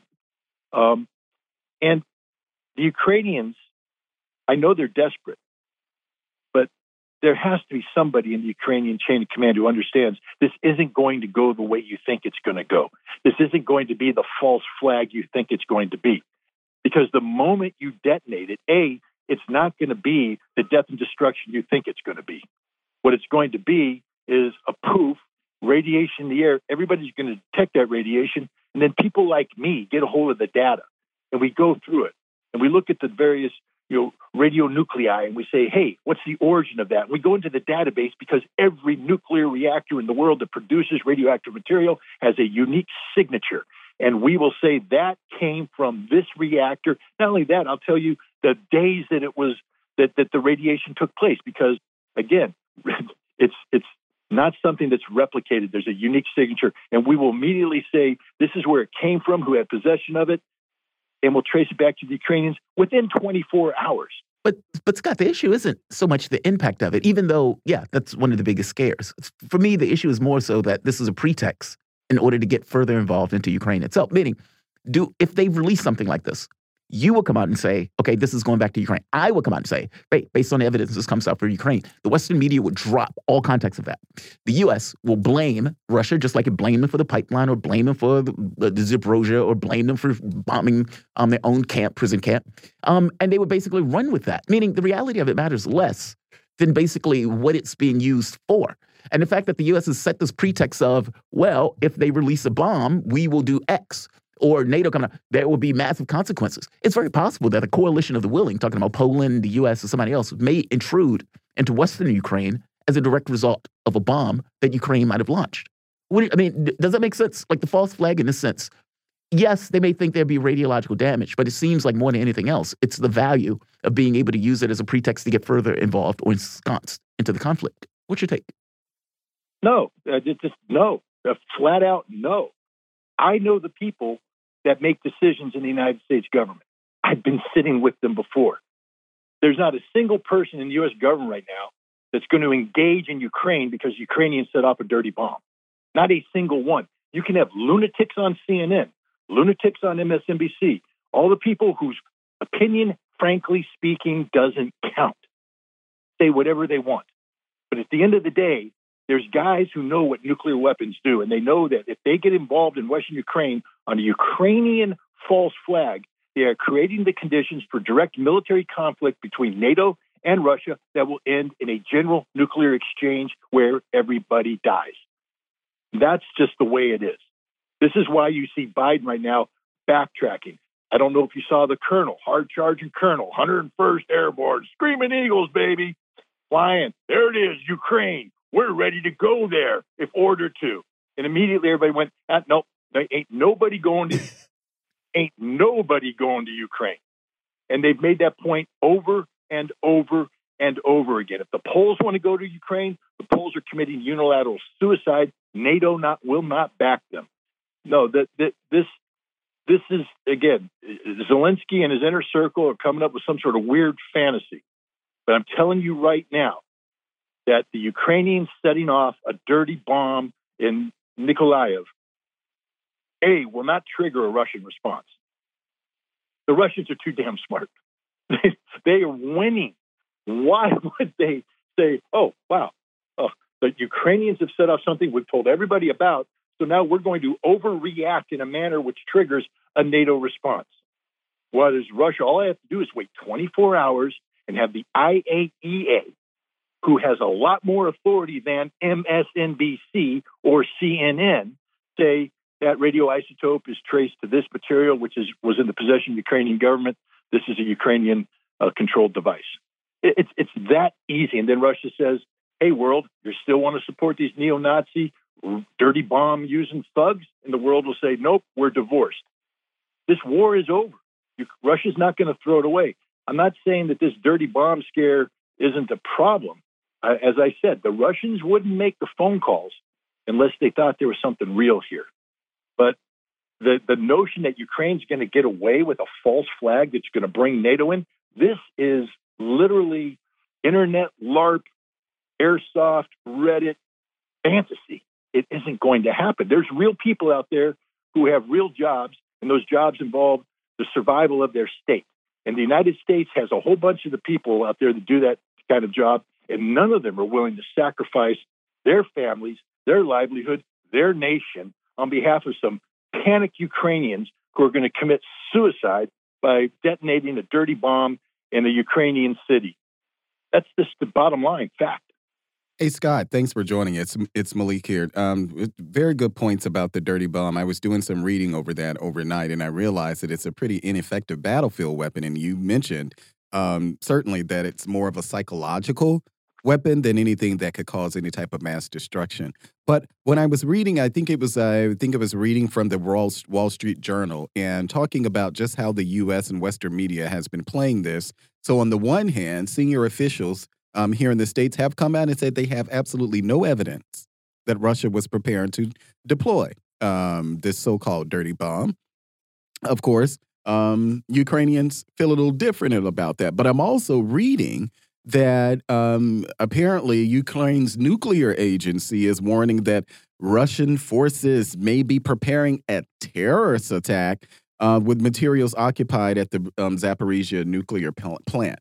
So you have Russia, accusing Ukraine of potentially trying to launch a dirty bomb, and then Ukraine responds saying that Russian forces they may be involved in preparing a terrorist attack. Are you hearing anything about that? Because we know it's a dud when it comes to what they're saying about Russia and the dirty bomb story. But are you hearing anything on the ground about Russia preparing a terrorist attack? Or is it just really more of the PSYOPs campaign coming out of Ukraine? I don't hear anything that's serious. I hear the same things you're hearing. But again, I mean, it's somebody who's actually investigated this for a living. I would just sit there and say, why would the Russians use material from the Zaporizhia nuclear power plant? The IAEA just went in there and did an inventory. Mm-hmm. They literally just went in there and did an inventory. And that inventory, it checked that there was no material that had been diverted. All material can be accounted for. And so what now? Russia takes, I don't know, how many pounds do they want? They want, 500 pounds away. And how do they replace that? And then the other thing is there's the unique signature aspect of it. So they use it, and everybody's going to say, well, that came from the Zaporizhia nuclear power plant, which the last time the IAEA was there, they confirmed the inventory was complete, nothing missing. So you can't say this is old stuff that the Ukrainians had, and you've been in possession of the plant the entire time, and now it's appearing no, come on. The Russians are smarter than this. First of all, they don't need to do this. Why would Russia need to do a terrorist attack? There's no reason. They're winning this war hands down. Everything's turning up roses for them right now. I mean, they're finalizing this mobilization. They've solidified their defenses. The Ukrainians are getting slaughtered. There's nobody coming to their help. Winter is coming. Ukraine is about to freeze. Europe's about to freeze. Russia's warm, has gas, lots of ammunition, lots of food. And what, they're going to throw it all away to do a terrorist attack with a nuclear device that has a signature that points straight back to them?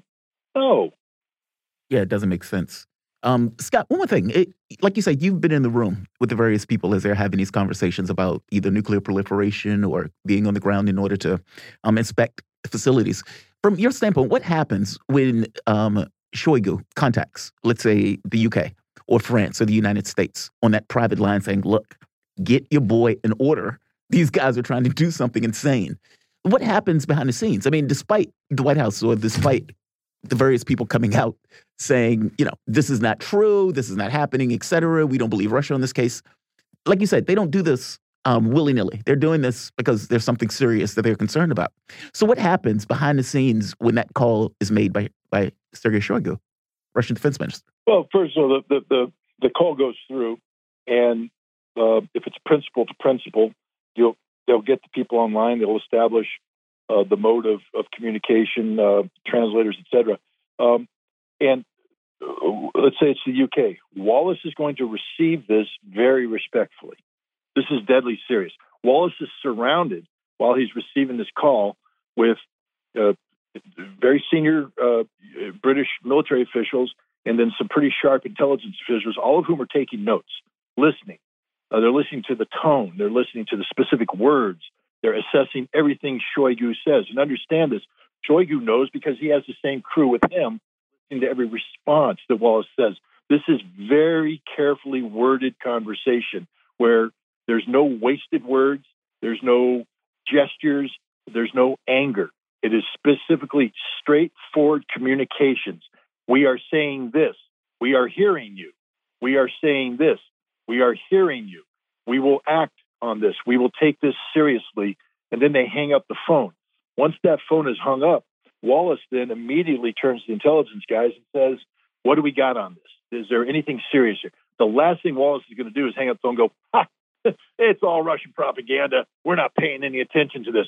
No, he's going to turn to his people and say, this is serious. Boom. Turn to the military guys and say, what are the ramifications of this phone call? What does this mean? What is Russia preparing to do? What would happen if kind of stuff. And then while they're doing that, he packages it up and he goes briefs his civilian leadership. He'll go brief the prime minister. He'll brief the Cobra committee, and he'll say, we received this phone call. Now the politicians get involved. All right, well, we can't be seen as giving credibility to this. So I need you to go out and issue a statement to the press that says X, Y, and then the spinmeisters take over. But from the military standpoint, they're investigating this, why this phone call was made. The intelligence people are going to try and run down whatever intelligence sources are out there that they could, either confirm or, contradict the Russian concerns. And frankly speaking, if they get something that could be seen as mollifying the Russian concerns, then they will get permission and they'll make a phone call back and say, hey, this is Wallace, Shoigu. Thank you very much for that call. We've taken it very seriously. Our people have run it down, and we think X, Y, and Z could be happening. That maybe your people might have misinterpreted. Shoigu will say, "This is very serious. We still view this as a serious thing, but thank you for your response." And his people will run with it, and they'll find out what's going on too. These conversations are life and death. This is the stuff that prevents war. There's no games being played here. The games are played by politicians at another level. But when these phone calls are made, they are deadly serious. They're an exchange of information. They're not done to score points, score political points. They're done to communicate concerns that could have, existential consequences for both nations involved. From your standpoint, Scott, what's taking place on the ground currently in the regions? I mean, especially, let's go to Kherson for the moment. Right now, Russia has been pulling out pulling out people, basically getting people out of the way. The U.S. media is reporting this as if Russia is pulling out. They're acting as if, oh, Russia is losing this, they're pulling out. Whereas what it looks as if is if they're solidifying that particular territory and they're pulling human beings out because they don't want those human beings to be hit by, let's say, artillery or anything to that effect. Not to mention, there may be the issue also with the dam. Give me your take on this. I mean, what is taking place on the ground currently, either in Bakhmut or for that part, Kherson? Let's deal with Kherson first. The evacuation of civilians is exactly what you would expect any responsible nation to do. The Russians don't use civilians as human shields. So they are taking a look at the concentration of Ukrainian forces that are building up in Kherson, and they're looking at, okay, what happens if they hit us with a mass 20,000, 30,000 force coming in? Do we sacrifice all our troops on the front line, or do we do a graduated withdrawal to a secondary line of defense, third line of defense, bringing this force in, hitting them with artillery, depleting their forces until we get to a final line of defense, which may be back to the suburbs of Kherson, where we hold, we kill, then we counterattack and drive them away. That's doctrinal defense, but it requires a defense in depth through territories where civilians reside. Now, having identified the battlefield the way they have, they get the civilians out of there. They also recognize that the Ukrainians in support of this offense, because they have come into possession of long-range artillery systems, will be pounding the Russian rear areas. So now they get rid of the civilians there. Again, they don't use civilians as human shields. This gives them great flexibility. They don't have to worry about civilian casualties. They don't have to worry about feeding people, taking care of children. They get rid of all this. Plus, there's the dam issue, as you mentioned. Now, the Russians have been lowering the reservoir that the consequences of an uncontrolled release will be minimal, but the flooding of Kherson, that would be the consequence of blowing up this dam, again, would put civilians at risk. So the Russians are doing everything they can. Now, they're not retreating.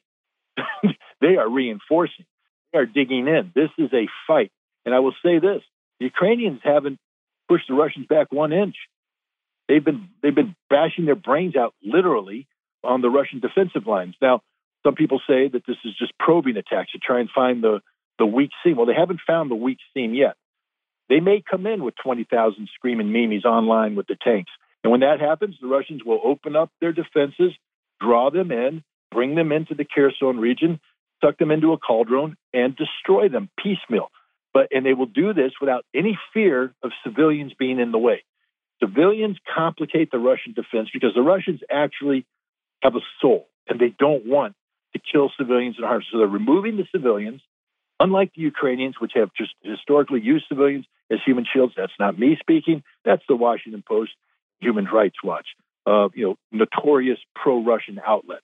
And I said that with sarcasm. I know. I was sitting here laughing. Go for it. So that's what's going on. In Bakhmut, let's remember what Bakhmut is. Bakhmut is the key to the Ukrainian defenses in what's left of the area of the Donetsk Republic that they occupied. It is the most heavily fortified spot on earth. The Ukrainians are dug in hard everywhere throughout the town, and the Russians are taking them down block by block, street by street, in a very methodical, difficult battle. And it's just hard fighting. It's extraordinarily hard fighting. But the Russians are prevailing. They are chewing up the Ukrainians. The Ukrainians keep pouring in more troops, and those troops either get evacuated as wounded, abandoned as dead, or captured, and then they pour in more. So, Bakhmut is extraordinarily difficult fighting, and it will continue. The Russians aren't letting up. It's not as though the Russians are saying, "Oh, well, we've given up on this." No, they're moving ahead in extraordinarily difficult fighting like the which of the West hasn't seen. There's not a single person in the United States military that's experienced anything remotely close to what's going on in Bakhmut right now. Not one. There's not a single person in the U.S. military that's experienced anything remotely close to what's going on in Kherson right now. Not one. So this is a level of fighting that in the West we only read about. We don't have anybody who's experienced this up close and personal like this. We haven't fought a war of this nature. Russia's fighting. Russia's building up their reserves. They're building up their artillery. They're building up their armor. And Ukraine is burning through whatever it was that they had assembled over the course of the summer. I was speaking to an informed Russian military analyst, and he said, that NATO had, was programmed to build 2 corps worth of Ukrainian forces. The first corps was released in September, and that's what you saw the fighting in Kherson and then in Kharkov, the great dramatic thing. But that corps was burned through. The second corps was supposed to be built up, but because of the casualties suffered, rather than build up a second corps or structure, they just took the troops and fed them directly into what remained of the first corps.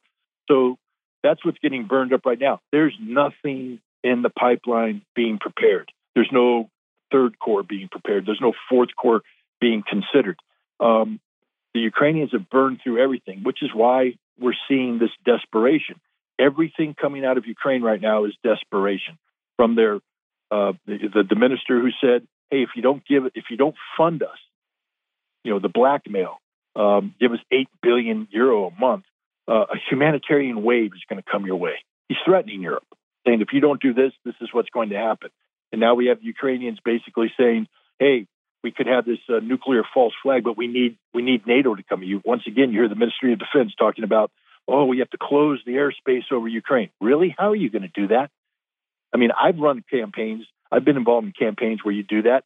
The first thing you do is you take out all the air defense systems. Well, half of the Russian air defense systems are located in Russia. So what, you want to plan on bombing Russia to put a no-fly zone over Ukraine?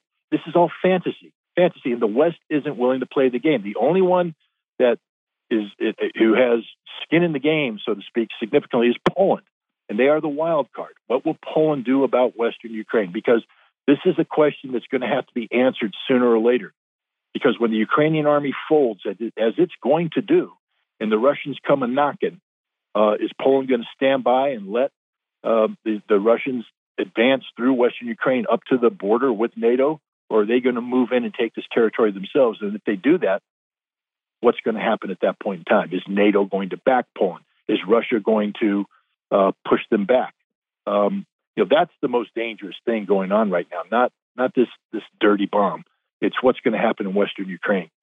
Scott, you mentioned NATO, and just to ask your thoughts on it, another question about the dirty bomb. So let's play it out. Let's presume that a dirty bomb attack does happen.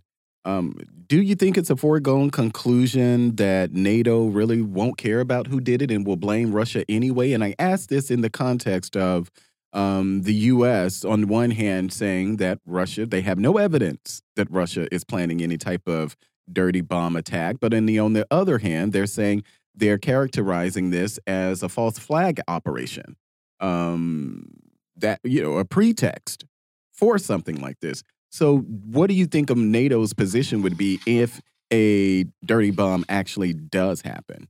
Will they just blame Russia? Well, I mean, their first thing will be, their statement. I would assume because now we're getting into life and death seriousness here. And at that point in time, the games are over, and their statement is this is an extraordinarily serious event that must be thoroughly investigated.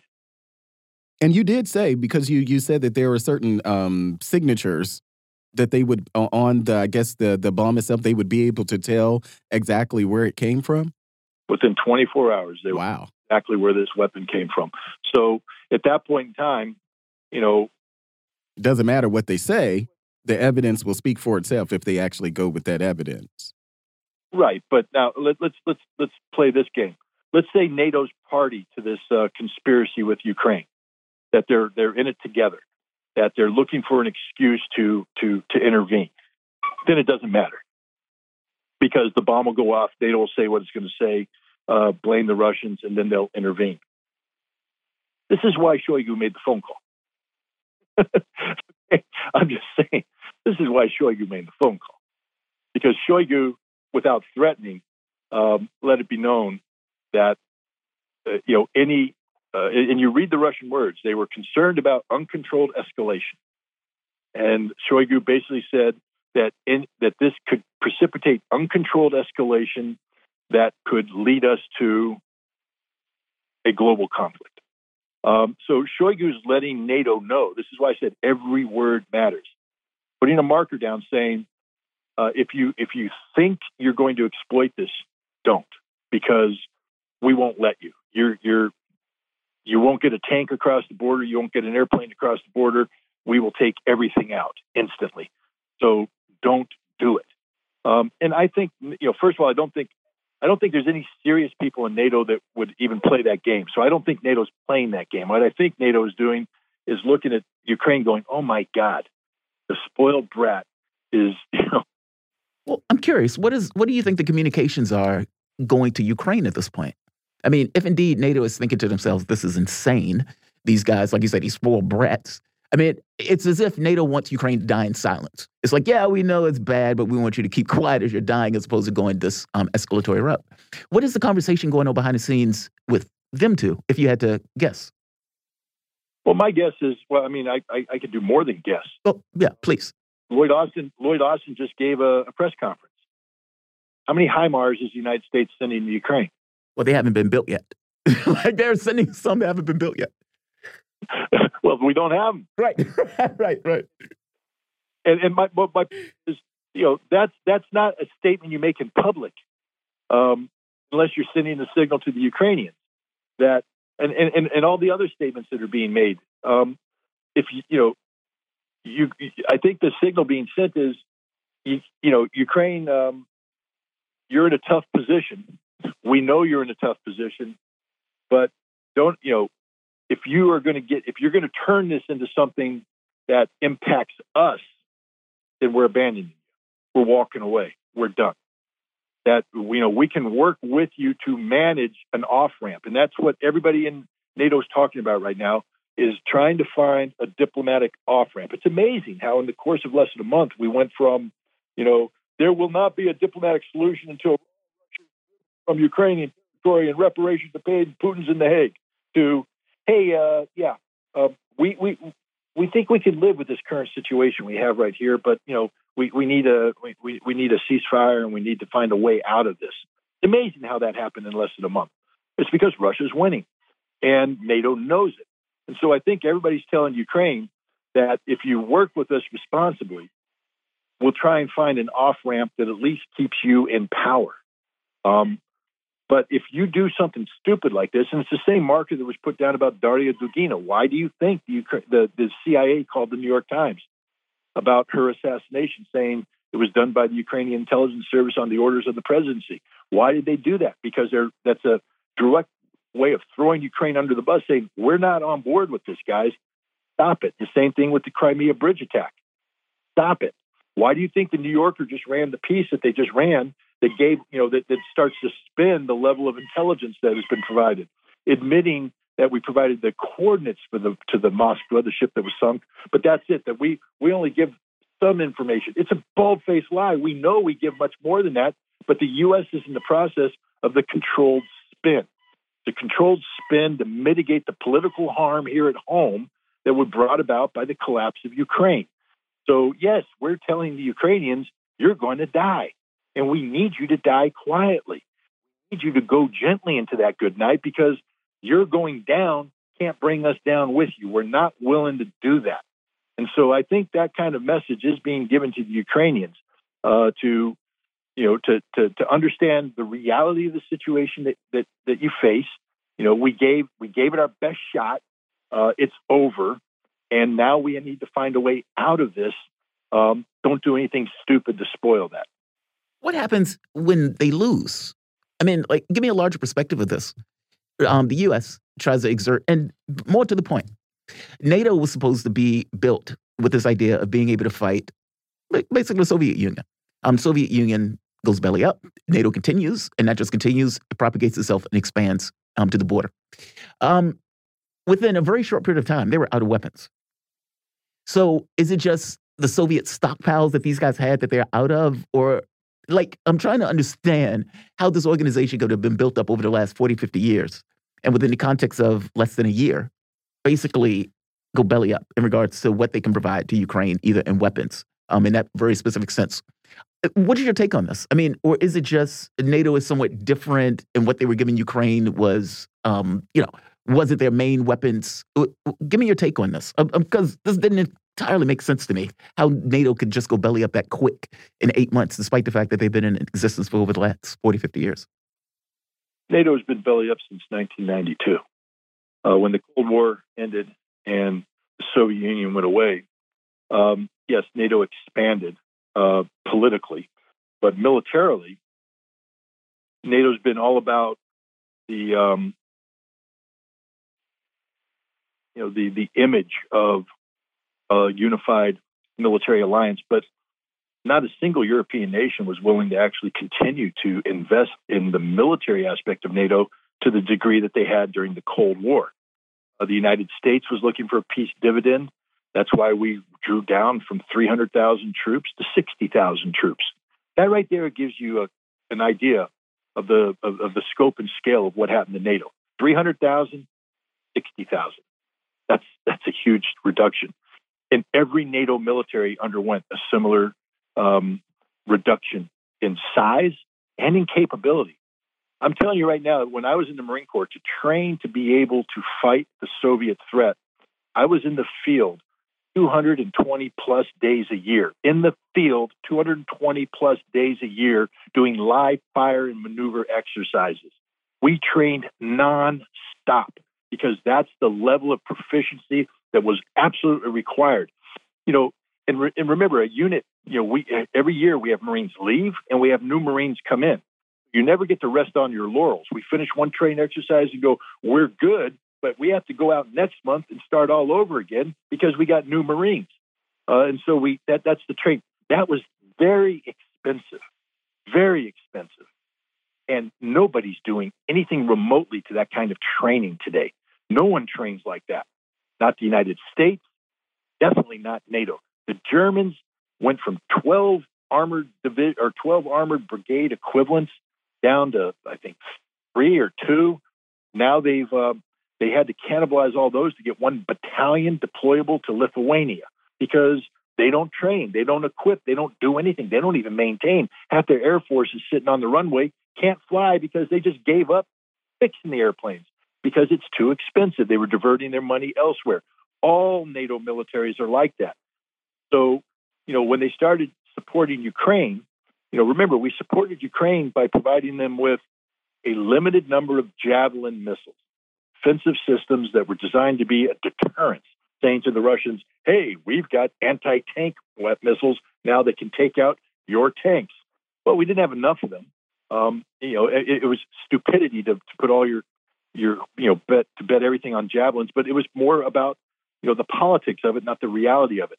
Once this war started, the Ukrainians chewed through their Soviet era inventory. They chewed through all the Javelins. They were using Javelins. We produced, I forget the number of 2,000 a year. They were using 500 a week. Wow. That's So they fired one year's worth of production in 1 month. And then we started putting more in, but we're not producing. We're not on wartime production footing yet. And we're just chewing through the Javelins. And suddenly the military says, stop. We can't send anymore because if the North Koreans come across the border now, we don't have any Javelins to stop them. If the Russians decide to go into Poland, we don't have any Javelins to stop them. We got no Javelins left. We've used everything up. We did the same thing with Stingers. We gave them Stingers. They're popping them off left, right, everything. They're firing a Stinger missile that costs hundreds of thousands of dollars at a $30,000 wood and plastic drone. Okay, the Russians will play that game all day long. The same thing, the German air defense. They're popping off these missiles, the NASAMs that we send. They're popping off these missiles. They're expending missiles that cost $1.2 million each against a $30,000 drone. Russia's like, please, more. Do it again, do it again, do it again. NATO wasn't geared to fight a war. And remember, since 2002, NATO's been in Afghanistan, and that's been their singular focus with, General McChrystal coming down there and begging, Operation Tin Cup, begging the Germans to divert every resource they had to supporting what's going on in Afghanistan. And NATO lost. NATO has nothing, literally nothing. They're not geared for war. They're not prepared for war. They don't have the inventory for war. They were able to support Ukraine by dipping into the old Soviet stocks that were mothballed in a lot of these former Warsaw Pact nations. And they've done that. But for instance, the Poles are like, we've given up all our T-72 tanks. You're supposed to replace them with M1s. Where are they? Well, we're slow on the game. So Poland's feeling a little naked right now. So is every nation that we've asked to provide these weapons. And there's just nothing left. And that's because NATO was never serious about fighting a war with Russia. Meanwhile, Russia, watching NATO expansion, was serious about fighting a war with NATO. Not that they wanted it, but they've been preparing. They have the stockpiles. Their military industry is fully geared up right now, just cranking out missile, tank, ammunition. They can go as long as they want. NATO's got nothing. They literally have nothing there. Wow. Scott, yeah, there was a report that apparently came out that said if Russia, even if they stop producing now, that basically they still be able to fire missiles for the next 6 months. Scott, thank you for this, man. Really appreciate it. Scott Ritter, former UN weapons inspector and weapons of mass destruction whistleblower. You can follow Scott on Telegram at Scott Ritter. You guys are listening to Fault Lines. My name is Jamarl Thomas. I'm with Melik Abdul. Back for the last hour. See you shortly. Fault Lines.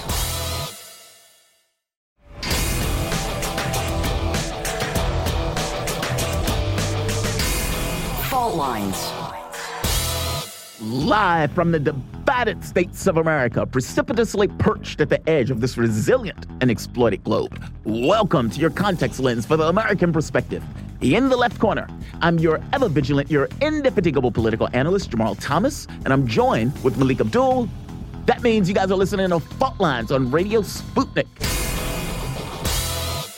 Scott is always so strong in everything that he says. Oh, good grief. He is. And it's good because I was reading about the whole dirty bomb thing, and so I mean, dirty bomb sounds like huge. I mean, it sounds like a huge deal. Yeah. A bomb is a huge deal. Right, but it sounds like you're putting nuclear material in a bomb, and the idea that it's less impactful than what I thought it was. Yeah, but it's the psychological value that matters. It's like nuclear, bomb, dirty. What they hear is nuclear, and they hear bomb part. And then Zelensky, the Ukraine comes back and say, well, they're planning a terrorist attack at the Zaporizhia nuclear plant. Isn't that wild? They're doing it too. I mean, that's the aggravating thing about this, right? It's like they didn't even... This shouldn't be a tit for tat. They don't even think of the story. Right. Like, it's like, dude, I think you're stealing my car. No, you're trying to steal your car.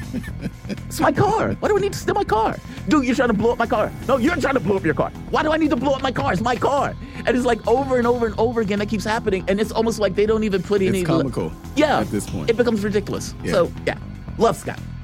So I have some morning news for you, some breaking news, and a little update on what happened, especially on earlier Tuesday. Rishi Sunak has officially become UK Prime Minister after King Charles III asked him to form a new government during their Tuesday meeting. Sunak emerged as the sole contender in the Tory leadership race on Monday after his rival Penny Mordaunt and Boris Johnson both pulled out. The country's third PM in a year was announced shortly after Sir Graham Brady, the chair of the 1922 Committee on Backbench Tories. During his Monday public address, Sunak pledged to bring our party and our country together because that is the only way we will overcome the challenges we face. Earlier on Tuesday, King Charles III accepted the resignation of the one that they did not trust, Liz Truss, who only lasted 44 days as UK Prime Minister. In domestic news, on Monday, 30 Democratic lawmakers from the U.S. House of Representatives, led by Representative Pramila Jayapal, chairwoman of the Congressional Progressive Caucus and member of the Squad, wrote to President Joe Biden urging him to alter his Ukraine strategy and hold direct negotiations with Russia, quoting, redoubling efforts to seek a realistic framework for a ceasefire.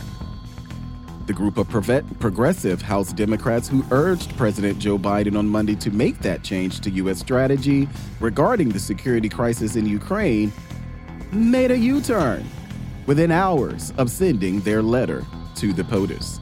Under a wave of pressure from other Democrats, more than likely Nancy Pelosi included, the group, led by Congressional Progressive Caucus Chair Representative Jayapal, then released a statement backtracking They backed it all the way up like a rig, saying, "Let me be clear. We are united as Democrats in our unequivocal commitment to supporting Ukraine in their fight for democracy and freedom." Representative Jamarl announced, adding that nothing in the letter advocates change in that support. The statement went on to say that although diplomacy is an important tool that can save lives, it is just one tool.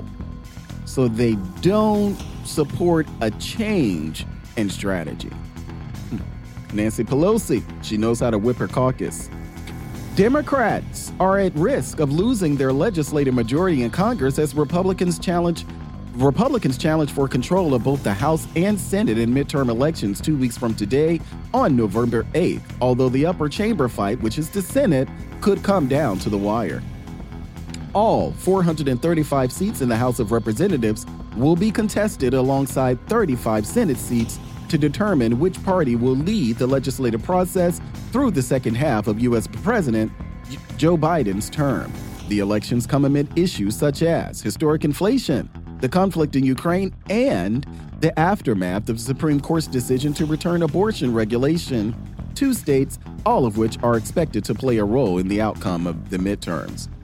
Interestingly enough, for all of what we heard during the summer, post-June, post-Roe, doesn't seem like abortion is rising high on the list for the American people. Democrats, yes. The rest of the American people, not so much. Inflation, economy, crime, those are the top concerns. Moving on, a somewhat and not surprisingly dazed U.S. President Joe Biden, who is 79 years old, appeared to lose his way to the White House following a tree planting event on the South Lawn on Monday. Joe Biden and First Lady Jill Biden planted a ceremonial elm tree in the afternoon in honor of Dale Haney, superintendent of the White House grounds, who earlier this month celebrated 50 years on the job. Footage showed that as the ceremony ended, Biden went wandering and started walking in one direction but suddenly stopped, seemingly confused, asking his security team, "Where do I go?" As his staff ushered him onto the right course back to the White House, the Democratic POTUS is heard saying that he wanted to go in the other direction. Now, on the South Lawn, which is, of course, the south end of the White House is pretty big. You can see it. You know where you're going. But Joe Biden claims he wanted to go in a different direction. I don't believe it. Joe Biden is known for shaking hands with thin air. Just shaking hands with thin air. Secretary of Education Miguel Cardona called the test scores a wake-up call after the test results from the National Assessment of Educational Progress showed historical declines in math and reading scores for fourth graders and eighth graders, which Cardona has called appalling and unacceptable. Quoting, "The results in today's NRC are appalling and unacceptable. This is a moment of truth for education. How we respond to this will determine not only our recovery, but our nation's standing in the world." Recent results from the NIEP exam showed the nation's report card a steep decline in math and reading scores among fourth and eighth graders. Peggy Carr, who is the National Center for Education Statistics Commissioner, said the math results were historic and the largest decline in mathematics that we've observed in the entire history of this assessment. Those COVID lockdowns seems to be having an impact. The Biden administration on Monday urged U.S. Congress to pass a ban on the so-called assault weapons as soon as possible after another deadly shooting occurred in a school in St. Louis, Missouri. Every day that the Senate, quoting Biden here, that the Senate fails to send an assault weapons ban to the president's desk or waits to take another action is a day too late for families and communities impacted by gun violence. This is actually a statement from White House spokesperson Karine Jean-Pierre told reporters on Monday. St. Louis Police Lieutenant Colonel said on Monday that the 3 individuals had been killed in the incident, including the gunman. This was not a situation like we saw in Uvalde, Texas. They got the guy, and they got him early. Unfortunately, there were some others who passed. In a Monday press conference, U.S. Attorney General Merrick Garland announced 3 new federal cases against 13 individuals, 12 of whom are accused of being Chinese government agents. Garland's appearance was notable as he was accompanied by Deputy AG Lisa Monaco, FBI Director Christopher Wray, and Assistant Attorney General Matthew Olson. Quoting Garland, over the past week, the Justice Department has taken several actions to disrupt criminal activity by individuals working on behalf of the government of the People's Republic of China. In international news, Iranian Armed Forces Chief of Staff Mohammad Bagheri has told Brussels what it can do with any assets of his that it happens to find after having his name added to the bloc's latest sanctions package. Quoting, I have a humanitarian proposal for the EU. From today, I give them the power of attorney in implementing the sanctions they've prepared, although allowing them to identify and confiscate all the properties and assets belonging to Major General Mohammed Hossein Bagheri in banks around the world and use them to buy coal for Europe's citizens who face a tougher winter ahead. The commander quipped in a statement put out late Sunday. Bagheri said he understands why the U.S. and EU have sanctioned him, giving that the victory of the Islamic Revolution, the armed forces of the Islamic Republic were included in various sanctions lists, but termed this threat into an opportunity. Moving on to France. French President Emmanuel Macron has urged Washington to start negotiations to stop the Ukrainian crisis. Quoting, we need the United States to sit down at the negotiating table to advance the peace process in Ukraine, Macron said, speaking to reporters after his visit to the Vatican. Pointing to the relationship of trust between Pope Francis and Biden, who is also a Catholic, Macron suggested that Pope Francis can influence him so that the United States resumes its involvement in resolving the crises in Haiti and Ukraine. French lawmakers on Monday failed to pass 2 motions of no confidence in the government launched by leftists and right parties after the prime minister forced a controversial budget through parliament. Yael Braun-Pivet, the president of the lower house National Assembly, said the motion filed by the leftist coalition Noops won 239 of the 289 votes, while that of the far-right National Rally won 90. In a rare move, lawmakers from Marine Le Pen's National Rally backed the rival motion despite her initial refusal to endorse it. Moscow considers unacceptable the fact that the United States had not issued visas to the Russian delegation to the IAEA International Ministerial Conference on Nuclear Energy in the 21st Century.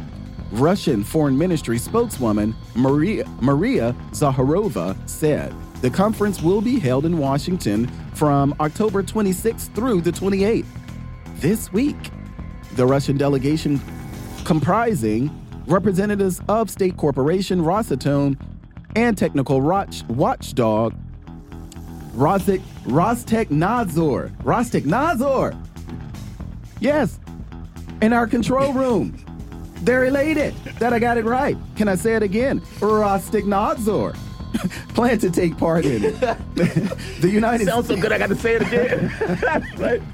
The United States never issued visa to the Russian delegates, despite the fact that the relevant applications were submitted by them in advance in accordance with the established procedure. Thus, Russians' participation in an important international event under the auspices of the IAEA was blocked in an absolutely unacceptable way and without any reason, Zakharova said in a statement. Tech news. With Elon Musk reportedly poised to finalize his deal and purchase Twitter for $44 billion before the expiration of the court deadline on October 28, the social media company is under increasing pressure, Axios reported, citing Twitter insiders. The drawn-out and dramatic takeover saga has taken its toll, making it tough to carry on with business as usual, according to insiders cited by the outlet. Discussing long-term deals with clients and vendors has become particularly challenging amid the uncertainty, Twitter employees said, adding, "People are just exhausted. It can be conflicting because as a shareholder, you're happy, but as an employee, there's a lot of uncertainty." On this day in history, 1854, the infamous change of the Light Brigade during the Battle of Balaclava in the Crimean War results in over 100 killed. 1962, U.S. Ambassador to the UN, Adlai Stevenson, demands USSR UN Rep. Valerian Zorin answer regarding Cuban Missile Bases, saying, "I am prepared to wait for my answer until hell freezes over." In 1971, UN votes to expel the Chinese nationalists ruled Taiwan and admit Communist People's Republic of China. And in 2016, Chinese Premier Xi Jinping unveils his new ruling council in the Great Hall of the People. None of the 5 are young enough to succeed him. These are your headlines for today, Tuesday, October 25th. You are listening to Fault Lines on Radio Sputnik. Also, just a heads up, Brittany Griner's appeal was refused. Yeah, rejected. Again. Yeah. And so her chance, her way out, she's apparently going to be sent to a prison camp, or what is it called? A penal facility. And all things being equal, her chances are going to be based on some kind of diplomatic negotiation where there's some kind of prisoner exchange. Look, I expected that. I fully get that the United States often looks at the world with a certain level of hypocrisy. 1,000% get it. If Brittany Griner was caught here, they would also arrest her here. Yes. I mean, let's be very clear about that. She would be arrested. If she was in Texas, TSA would have arrested her. Yes. If she got arrested in Texas, or if she got caught in Texas with marijuana, she would have been arrested. Mm-hmm. Even because she had a vape pen? Yeah, she had a vape pen. Even a vape pen. Yeah. And so it's like, arrested. I get it's pot. I don't see the reason you should put people in cage for pot. Right. 1,000%. But let's be clear, our own laws have the same effect. Mm-hmm. It's like this argument that, this is purely a political prosecution. Look, there may be politics around it, but all things being equal, if she was caught in Texas, if she was caught in Idaho, Indiana. If she were caught in many other places that that hadn't decriminalized it. Right. Yeah. She would have been in a worst case situation, depending upon where she was. It's illegal. Like at the end of the day, it's illegal, Yeah. even though even with TSA, they become very lax in their But if they catch it, they're going to do something. They have the right to do it. It's kind of like, speeding is wrong. Right. Well, some cops may stop you. Some may not. Yeah. Some give you a pass. But you're still wrong. And again, it depends on the country too. There's some countries that are, look, in Egypt, tramadol was illegal, for example. People take tramadol for pain meds. It's a pain medication, especially for neurological pain. There was a woman who was there. She had like 400 in her bag. And she was like, look, this is pain medication. What are you talking about? Missing the fact that you're in a different country with different rule sets around the medication and other drugs that that is a lot of pain meds. That's a lot like of some meds. Trafficking, some distribution. You may get 120 for a month. That might be the highest amount that I've come across. Yeah. Maybe 150 a month. 400 is impressive. I mean, but if she was like me though, and she was traveling to multiple countries, like we were supposed to be gone for like 4 or 5 months, then it kind of makes sense because it's difficult to get it outside of the country. Because you can get your doctor to approve that. Exactly. And so her thing, she was, like, I can't believe you're doing this. It's like, well, look, it's illegal here. I mean, it's not that I love it. Don't misunderstand me. It's not that I love the fact that they're putting that woman in a cage. I don't love that at all. But I don't love it when they put people in cages here. Right. Just to be very clear about it. There are people who are still in jail now. Yes. And there are not people who are standing, protesting on their behalf. Right. Exactly. Yeah, exactly. Right. There are plenty of people in jails all across the world. But for whatever reason, Griner is the one that gets the nod. Look, and I'm not putting a knife in her. That's not what I'm saying here. I'm saying that it is somewhat hypocritical for us to look at that and act as if they should let her go. It's like if somebody was arrested here, would we just let them go? No, It doesn't work that way. I mean, we want her to come home. Of course, we want her to come home. We want her to come home. I mean, we even had Jesse Jackson on here, and Jesse Jackson was on the show basically saying that he wanted to go to Russia to try to broker a deal. I want Jesse to sit. Jesse don't need to be gone. You don't want Jesse to go. Jesse did it once before. Jesse is aging. Jesse is aging, but Jesse Jesse moves around. I want the brother to stay here. I don't want. I don't know. I respect the hell out of that because he's like better him than what's his name? Dennis Rodman. Yeah, Dennis Rodman. Yeah, Dennis Rodman. Dennis Rodman got some. Dennis Rodman's still a young guy, relatively so. He can go out there and make that trip with the red hair in Moscow, shaking Putin's hand and all this other stuff. Going to North Korea. Yeah. Jesse Jackson, when he was on the show, made the point of saying Ronald Reagan, he did something and brought somebody back home. Ronald Reagan didn't expect him to be able to do it, and he was able to do it anyway. And so his thought is, I'm going to do this. I respect the hell out of that. I mean, there's an episode of Star Trek Discovery. Don't watch it. Star Trek Discovery is horrible. Last season was okay. But there was one... Are you a techie? Oh, I am a massive Trek. Oh, don't even get me started. I could spend the next hour talking about Star Trek, and the audience is probably like, don't say it. Don't bring it up. Don't get them started. But there's one episode of Discovery with Captain Pike. Christopher Pike is the best thing that came out of Discovery by far. And he needs, we have time. We're going to be taking callers. He needed to get a crystal. I mean, it's Star Trek, right? He needed to get a time crystal that gave you ability to see in time and everything else. But it was a consequence for it. If you pull the crystal, you're stuck with whatever future you see when you grab the crystal. Pike touches the crystal and sees himself. Anybody who watches Star Trek knows Pike gets blown up. And his, like, in a little machine that just like, beep, beep, yes or no, because he's that screwed up, like the explosion. He sees that. And he falls backwards, like flipping out, like, oh my God. Because he's not just saying he's feeling, he's experiencing it as if he was there and he's seeing himself being blown up. He has a job to do, though. He's a captain. And as a captain, he's like getting himself together. I'm a Star Trek captain. I'm this, I'm that. And there was this moment where this idea of him being just a person was less than his image of himself as a captain. Meaning, as a person, you're like, yeah, I'm not doing that. As a captain, I have a responsibility that goes beyond, that exceeds my notion of being a person. Jesse Jackson is kind of like that. I mean, all things being equal, Jesse Jackson is basically said, my life is about civil rights. My life is about peace. My life is about bringing people together and everything else. And so even though I am older, even though I am weaker, even though I am tired, most likely of this, I'm still capable. I will still go and take that trip. God, I love that.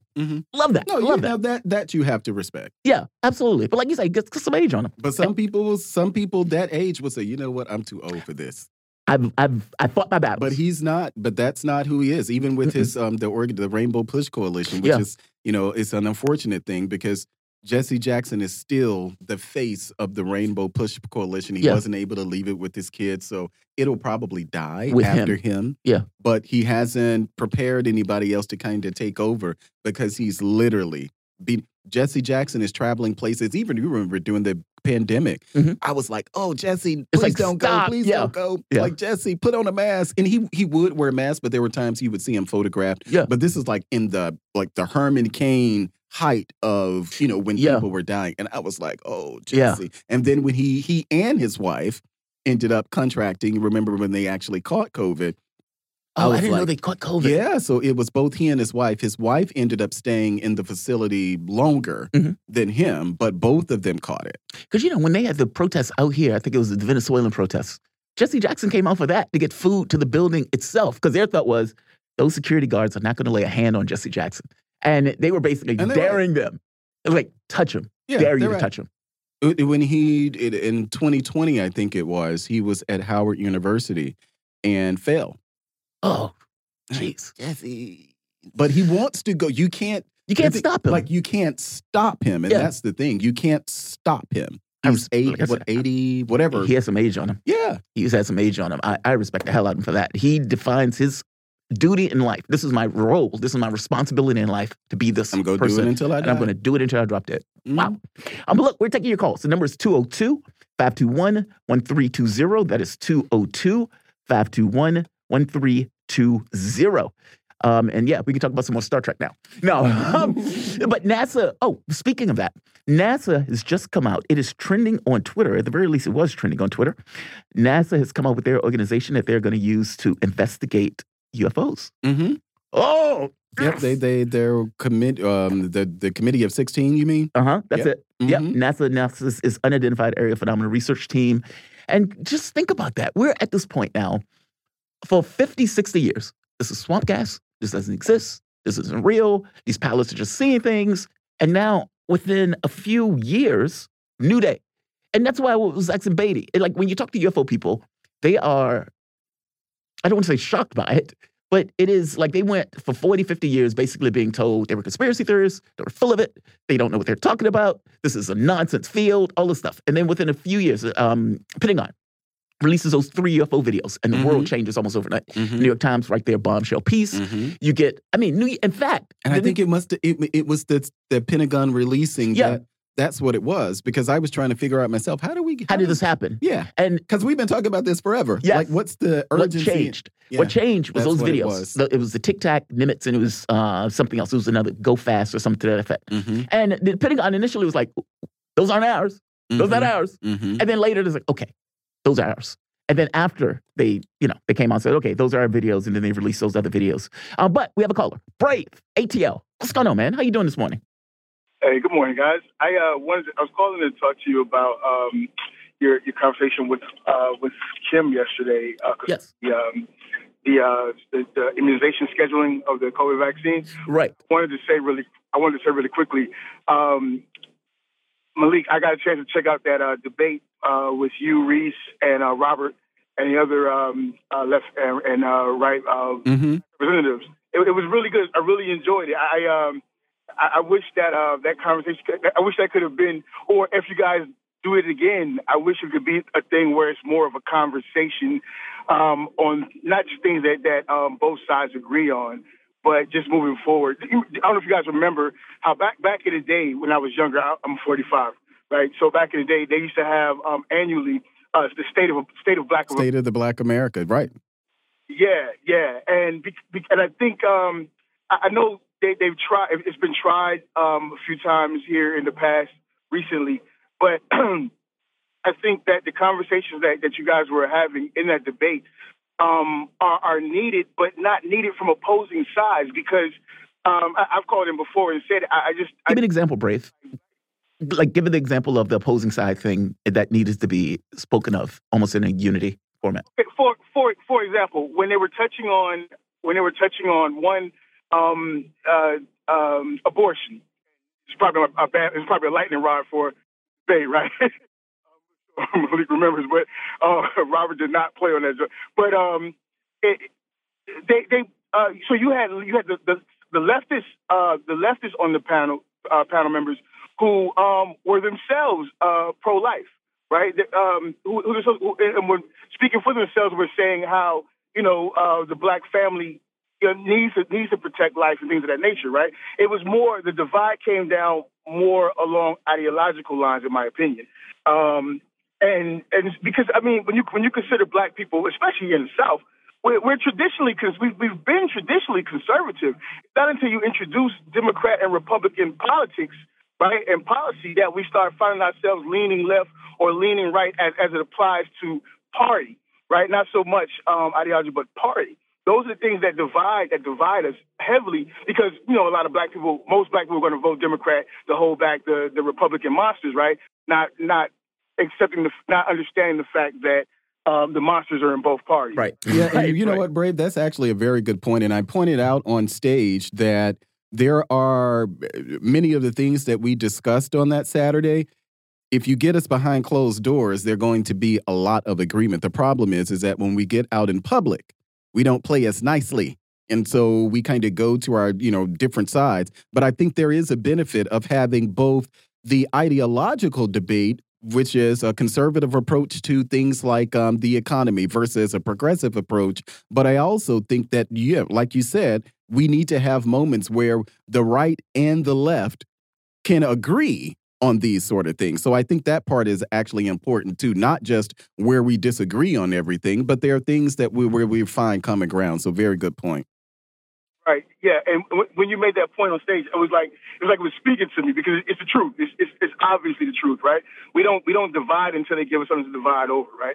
But to the conversation you guys were having with Manila yesterday, I just wanted to toss in this one thing. A lot of coverage is being given and conversations being had about the concerns of that pushing us towards a mandate for children that's unnecessary, and that's valid. I just wanted to interject with the point of Pfizer trying to get the vaccine on the children's immunization schedule, right, it's been argued that a large part of that is more about them getting more coverage and protection from lawsuits, from being able to be sued. Because once the emergency authorization goes away, right, they lose that protection from lawsuits, because as of right now, you can't sue them for anything, for all the adverse events that are being reported. And so once a vaccine is introduced to the child immunization scheduling, they get a shielding from, and this is not just for the COVID vaccine, this is for all vaccines, right? They get protection from those types of lawsuits and stuff. I see. That makes sense on a certain level. If the CDC backs it, then all of a sudden, how are you going to take me to court for it if the CDC is basically saying it's valid? Brave, thank you, my man. Always appreciate your call. Pete, we have about 1 minute. What's going on, my man? Pete from Florida. Hey, man, it's hard to catch you guys, but you bring out such a great product. Thank you. Thanks, man. Thank you. I just wanted to touch on a real important subject that's being ignored by the mainstream media, and that is Kevin McCarthy basically saying if the Republicans win, hey, Ukraine funding may not be going through. Oh, I did this in a monologue yesterday. We were talking about this yesterday, even with Kim Iverson. Yeah, that's a big deal, right? I mean, the progressive members coming out saying, hey, maybe we need to, the Biden needs to do something different on this Ukraine issue. Now, of course, they folded almost immediately. But I think there is something to be said that these guys are running in the midterms, and all of a sudden this comes up just before the midterms. And you start to think to yourself, is it that they're getting some level of polling or some level of pushback from the people who support them that this tact without, this kind of blank check for Ukraine, even at our own expense, is too far? I don't know. But I do think it's big news. So yeah, absolutely, Pete. Thank you, man. Always appreciate it. So let's do this. We have our guests. We have KJ Noh. We're going to have this conversation about China. Xi Jinping has just been reelected for this third term. You guys are listening to Fault Lines. My name is Jamarl Thomas with Melik Abdul. Back in a moment. Fault Lines.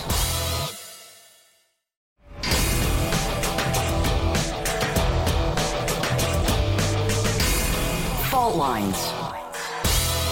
Welcome back to Fault Lines on Radio Sputnik. My name is Jamarl Thomas. I'm joined with Melik Abdul, coming to you live out of our station in Washington, D.C. If you guys just so happen to find yourself in the D.C. area, you can catch us on radio at 105.5 FM and 1390 AM. We're also kicking around in Kansas City at 102.9 FM and 104.7 FM. If you guys are digging what we're putting down, whatever platform you're consuming this content on, give us a like, share that audio or video. If you want to join in on the conversation, you can do so with a chat, a tweet, and of course, you can reach us by phone at 202-521-1320. Your engagement helps make the show what it is. Don't be shy. The call-in segment at this point has been ended, however. We'll get you tomorrow. But I want to bring in our guests. We have the one and only KJ Noh. KJ Noh is a political analyst, journalist, writer, and teacher specializing in the geopolitics of the Asia-Pacific region. He's a contributor to the book Capitalism on a Ventilator, once censored by Amazon. It is now available at iacenter.org. KJ, welcome to the show, man. How you doing this morning?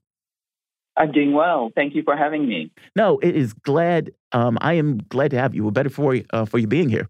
So President Xi Jinping was reelected as leader of the Communist Party, as the Chinese Communist Party, on Sunday. And this is going to be his third term. He has secured another 5-year term in power. Now, the West is reporting this as if he has an iron grip on power, that he basically that would call it an iron grip on power. This is his third term. And there was this conversation that was taking place with, right here, former Chinese President Hu Jintao left the closing session, a key Communist Party meeting, abruptly on Saturday when the nation's new leadership was expected to be elected. Now, some of the people in the West was making a point of saying that he was being roughed up or something was happening to the guy. He just came across as if he looked a bit ill. I mean, correct me if I'm wrong on this. What is going on with the situation with the previous leader? Yes, I wouldn't make too much out of it. If you watch the videos when he's coming in to the, coming into his seat, you see that he's being led into his seat. He's clearly old, clearly senile. He needs prompting for everything. I see. He's led to his seat. He has to be prompted to sit down. And then when he leaves, there's the same kind of prompting. And I have a colleague who's medical social worker who's worked with, hundreds of people, elderly people. He says these are all classical symptoms. When people get old and they have dementia, They are disoriented. They need prompting and cues. They need to be told where and how to do things.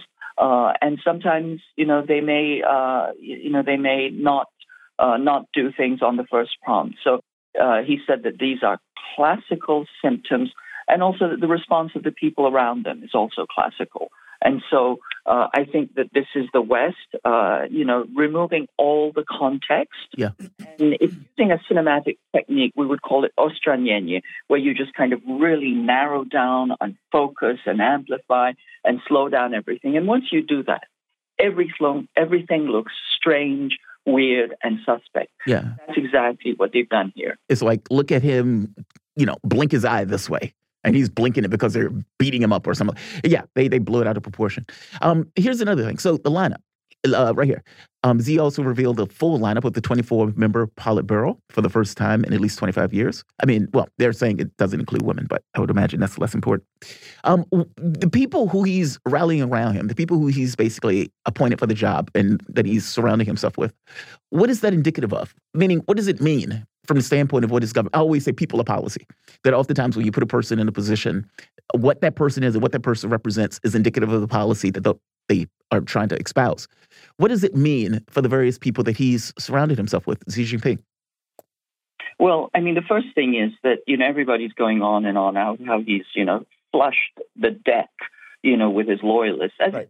Every politician doesn't, invite his loyalists to join him. I mean, would Rishi Sunak, put people who are disloyal to him in the position? Of course not. So that's almost like that doesn't give us any information whatsoever.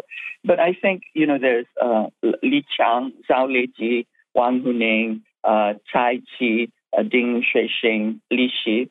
And, these are all known factors. I think the one that is the most surprising, especially for Western pundits, is Li Qiang, who is the Shanghai party chief. He is an MBA, which is unusual.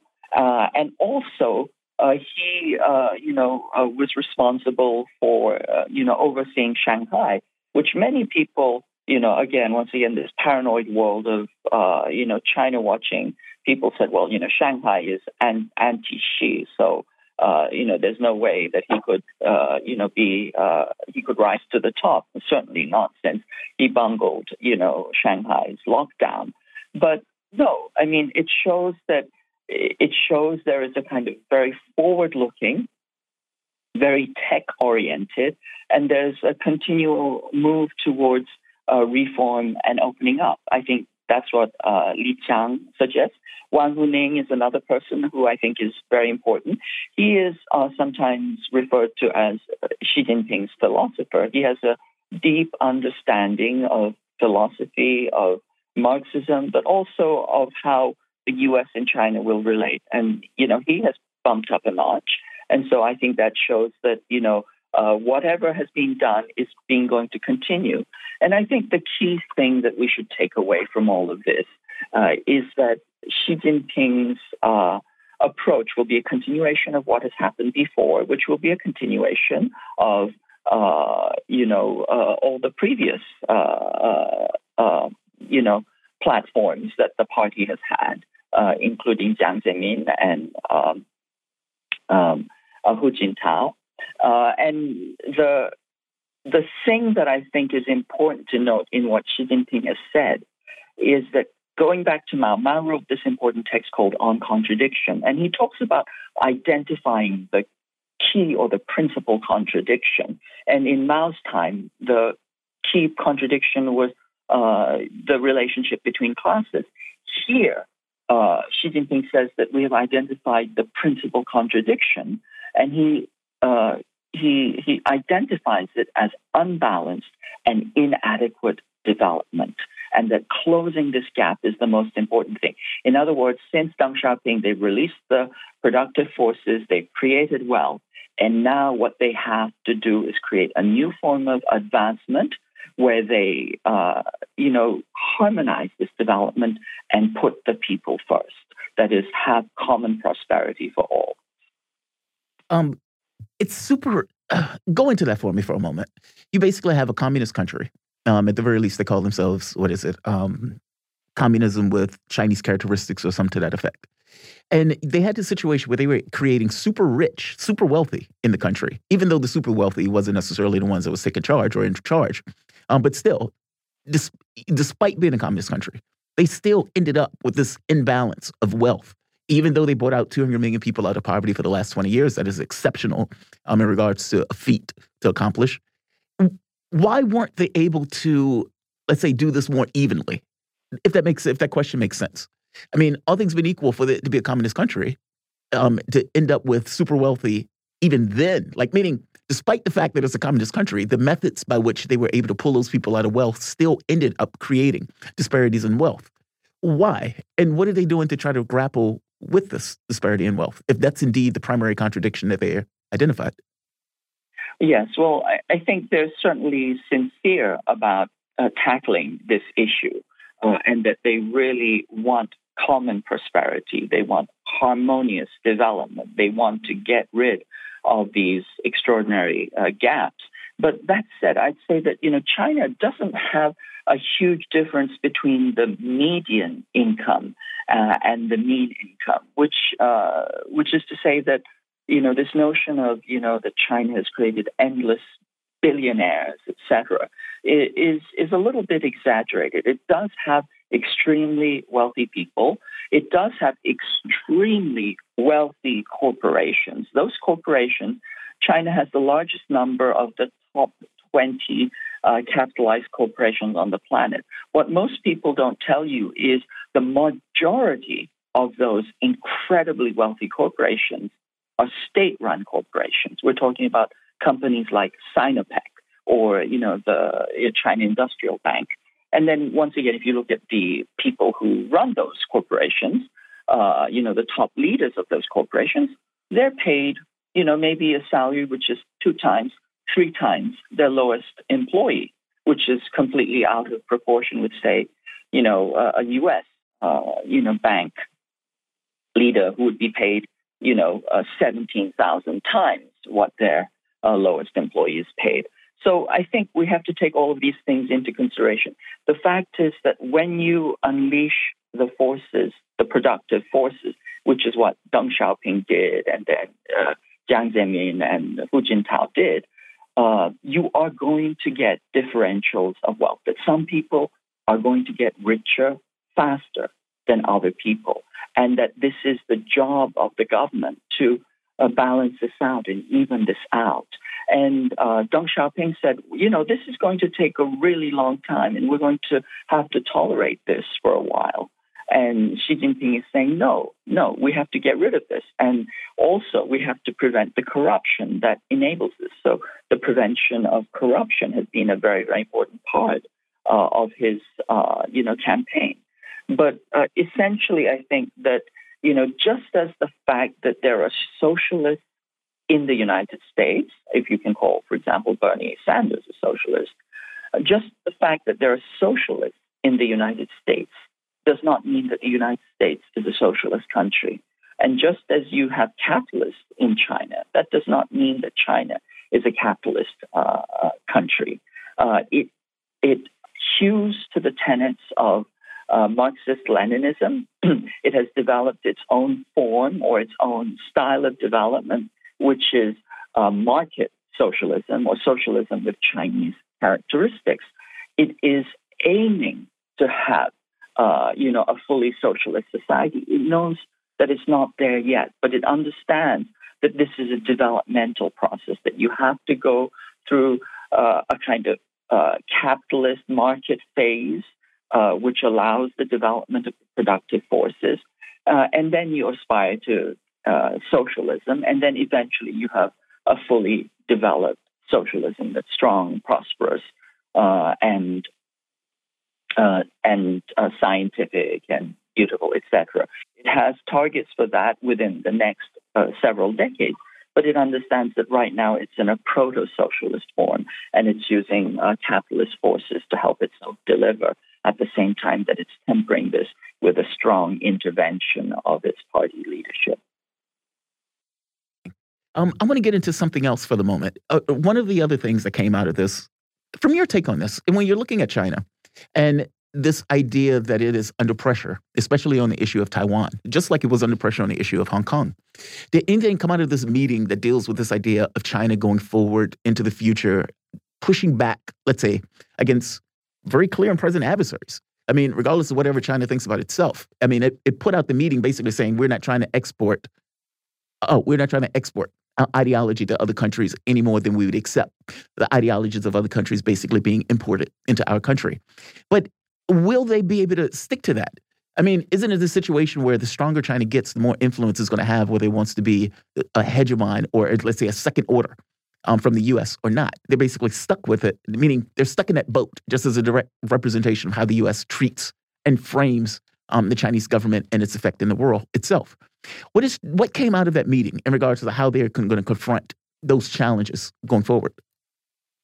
Well, they're sticking to their line, which is they're not exporting revolution. They're not trying to export their model of development, but they're saying it's open for others to copy us if it works, or rather that they should adapt the elements of what works for them, absorb what is useful, discard what is useless.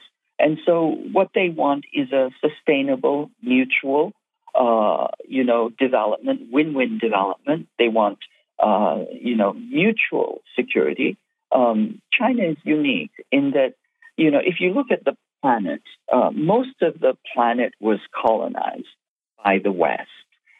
There were probably half a dozen countries that were able to escape this forced colonization and underdevelopment and actually become developed countries. China is one of them, and it developed on its own terms.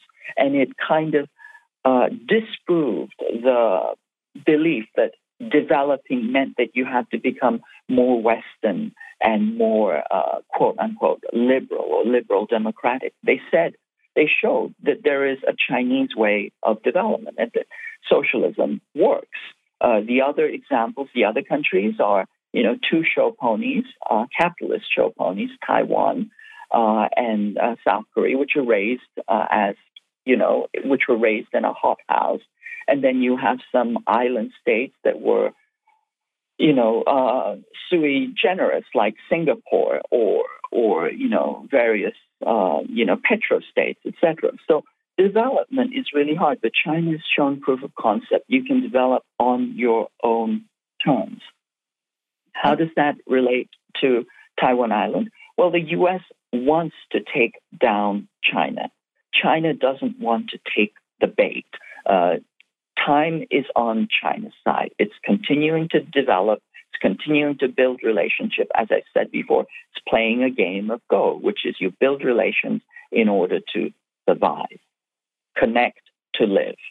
And the U.S. is playing this game of chess. That is, it wants to take down and remove pieces from the board. And it wants to trigger some kind of gambit that it will use against China to rally other forces and to take China down. China doesn't want to do that. And therefore, its language around Taiwan essentially is boilerplate that it has continued at least since 2002. It's simply repeating the formulas that it said before: peaceful reunification, one country, two systems, et cetera, et cetera. And it has said that we will not renounce the use of force. But once again, it says that, this is not against the people on Taiwan Island in general. It's against foreign forces and the separatists who do their bidding. And so I think this is important. I think it points out that China, it does not have belligerent intentions. If it does have an increased power and influence, that increased power and influence will be soft power.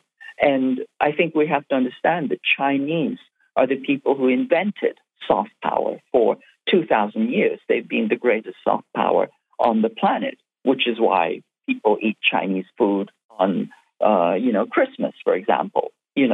So I think that it's not this kind of realist approach where automatically, a country becomes big and then it's starts throwing its weight around and starts bullying other countries. China's history doesn't show that.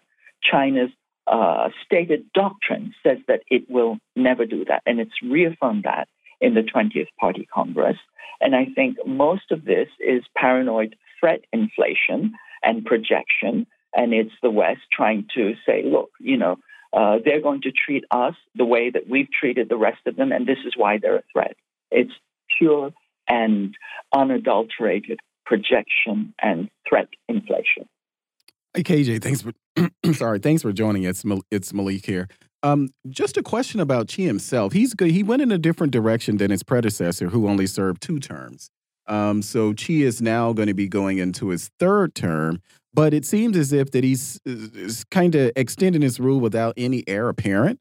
What do you make of his leadership? Because many people are arguing that he essentially is consolidating the CCP in a way that we haven't seen since Mao. What do you think of just him?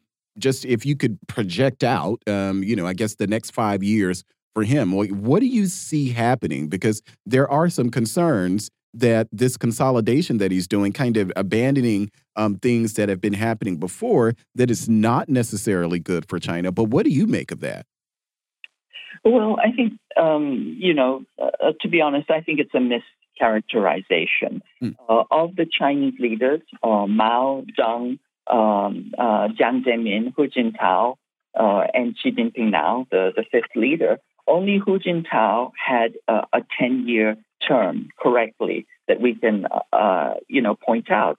And I would point out that, there are 49 other leaders around the world who had terms that are longer than Xi Jinping, including, Benjamin Netanyahu and Angela Merkel, etc. So just the length of the term itself is not very indicative.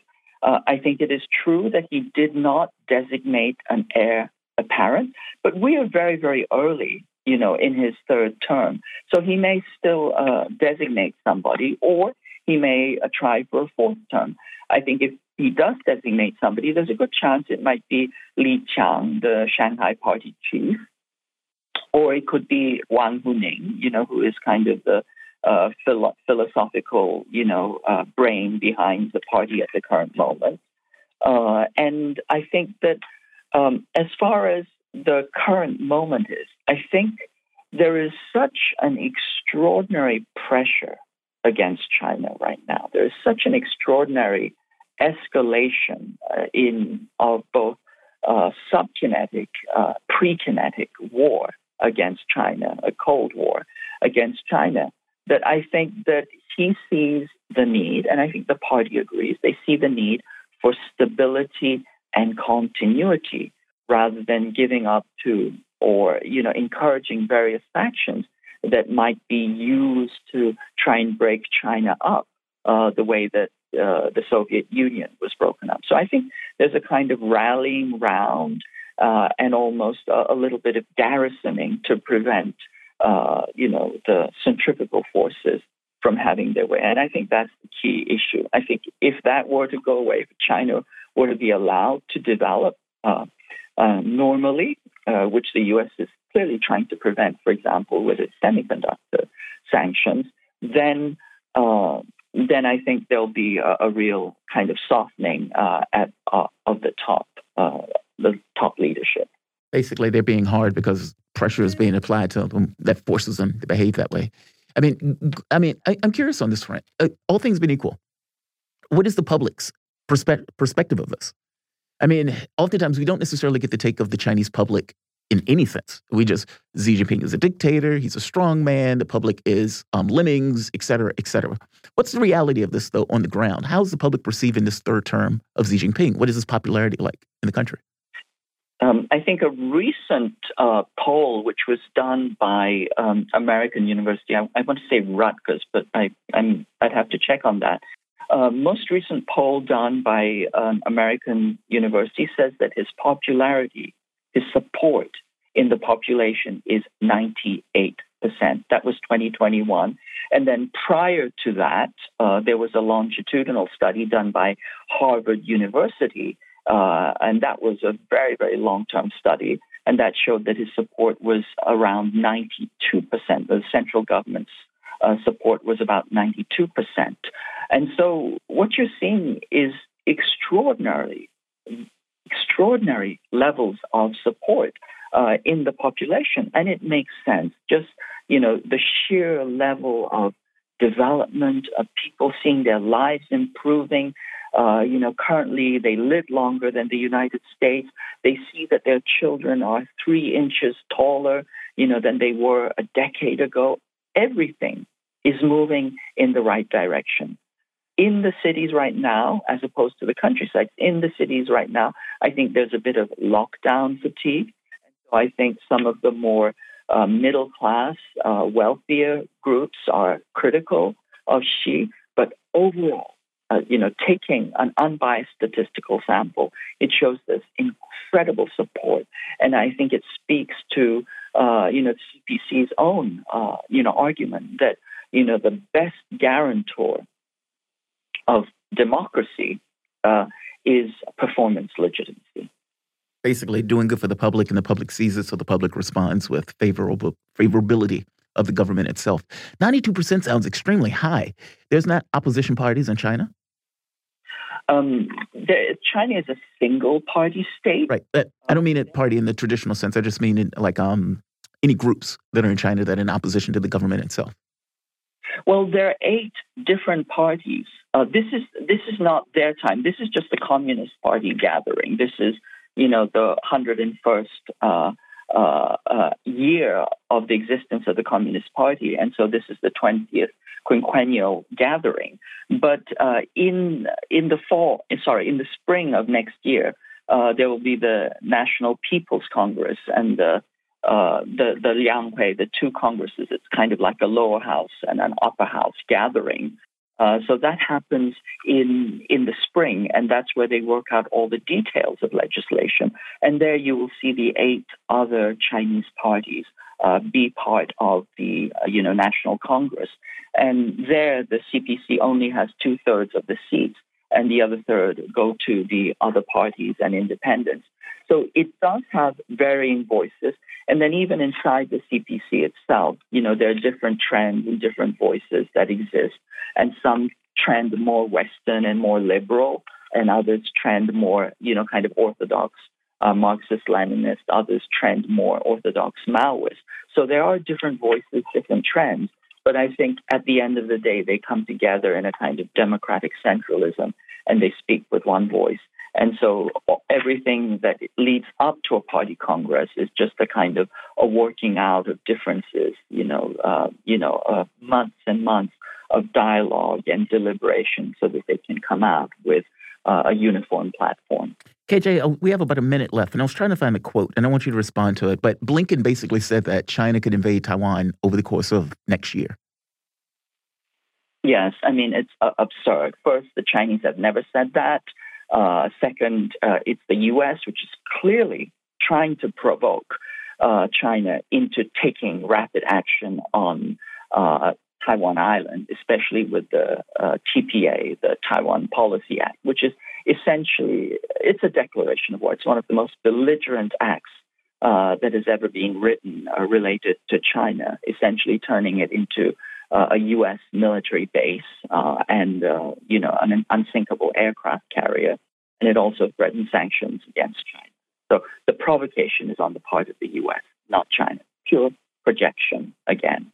KJ, always appreciate you joining us, man. KJ Noh, he's a journalist, political analyst, writer, and teacher specializing in the geopolitics of the Asia-Pacific region. He's a contributor to the book Capitalism on a Ventilator, once censored by Amazon. It is now available at iacenter.org. We have put another one into the record books. You can hear the music in the background. I want to thank our producers. I want to thank our engineer. I want to thank Melik Abdul. I want to thank all of our callers. I want to thank all of our listeners, whether it's on Rumble or, for that matter, on the radio. You guys are listening on Fault Lines. Radio Sputnik will be back bright and early tomorrow morning. Hump Day.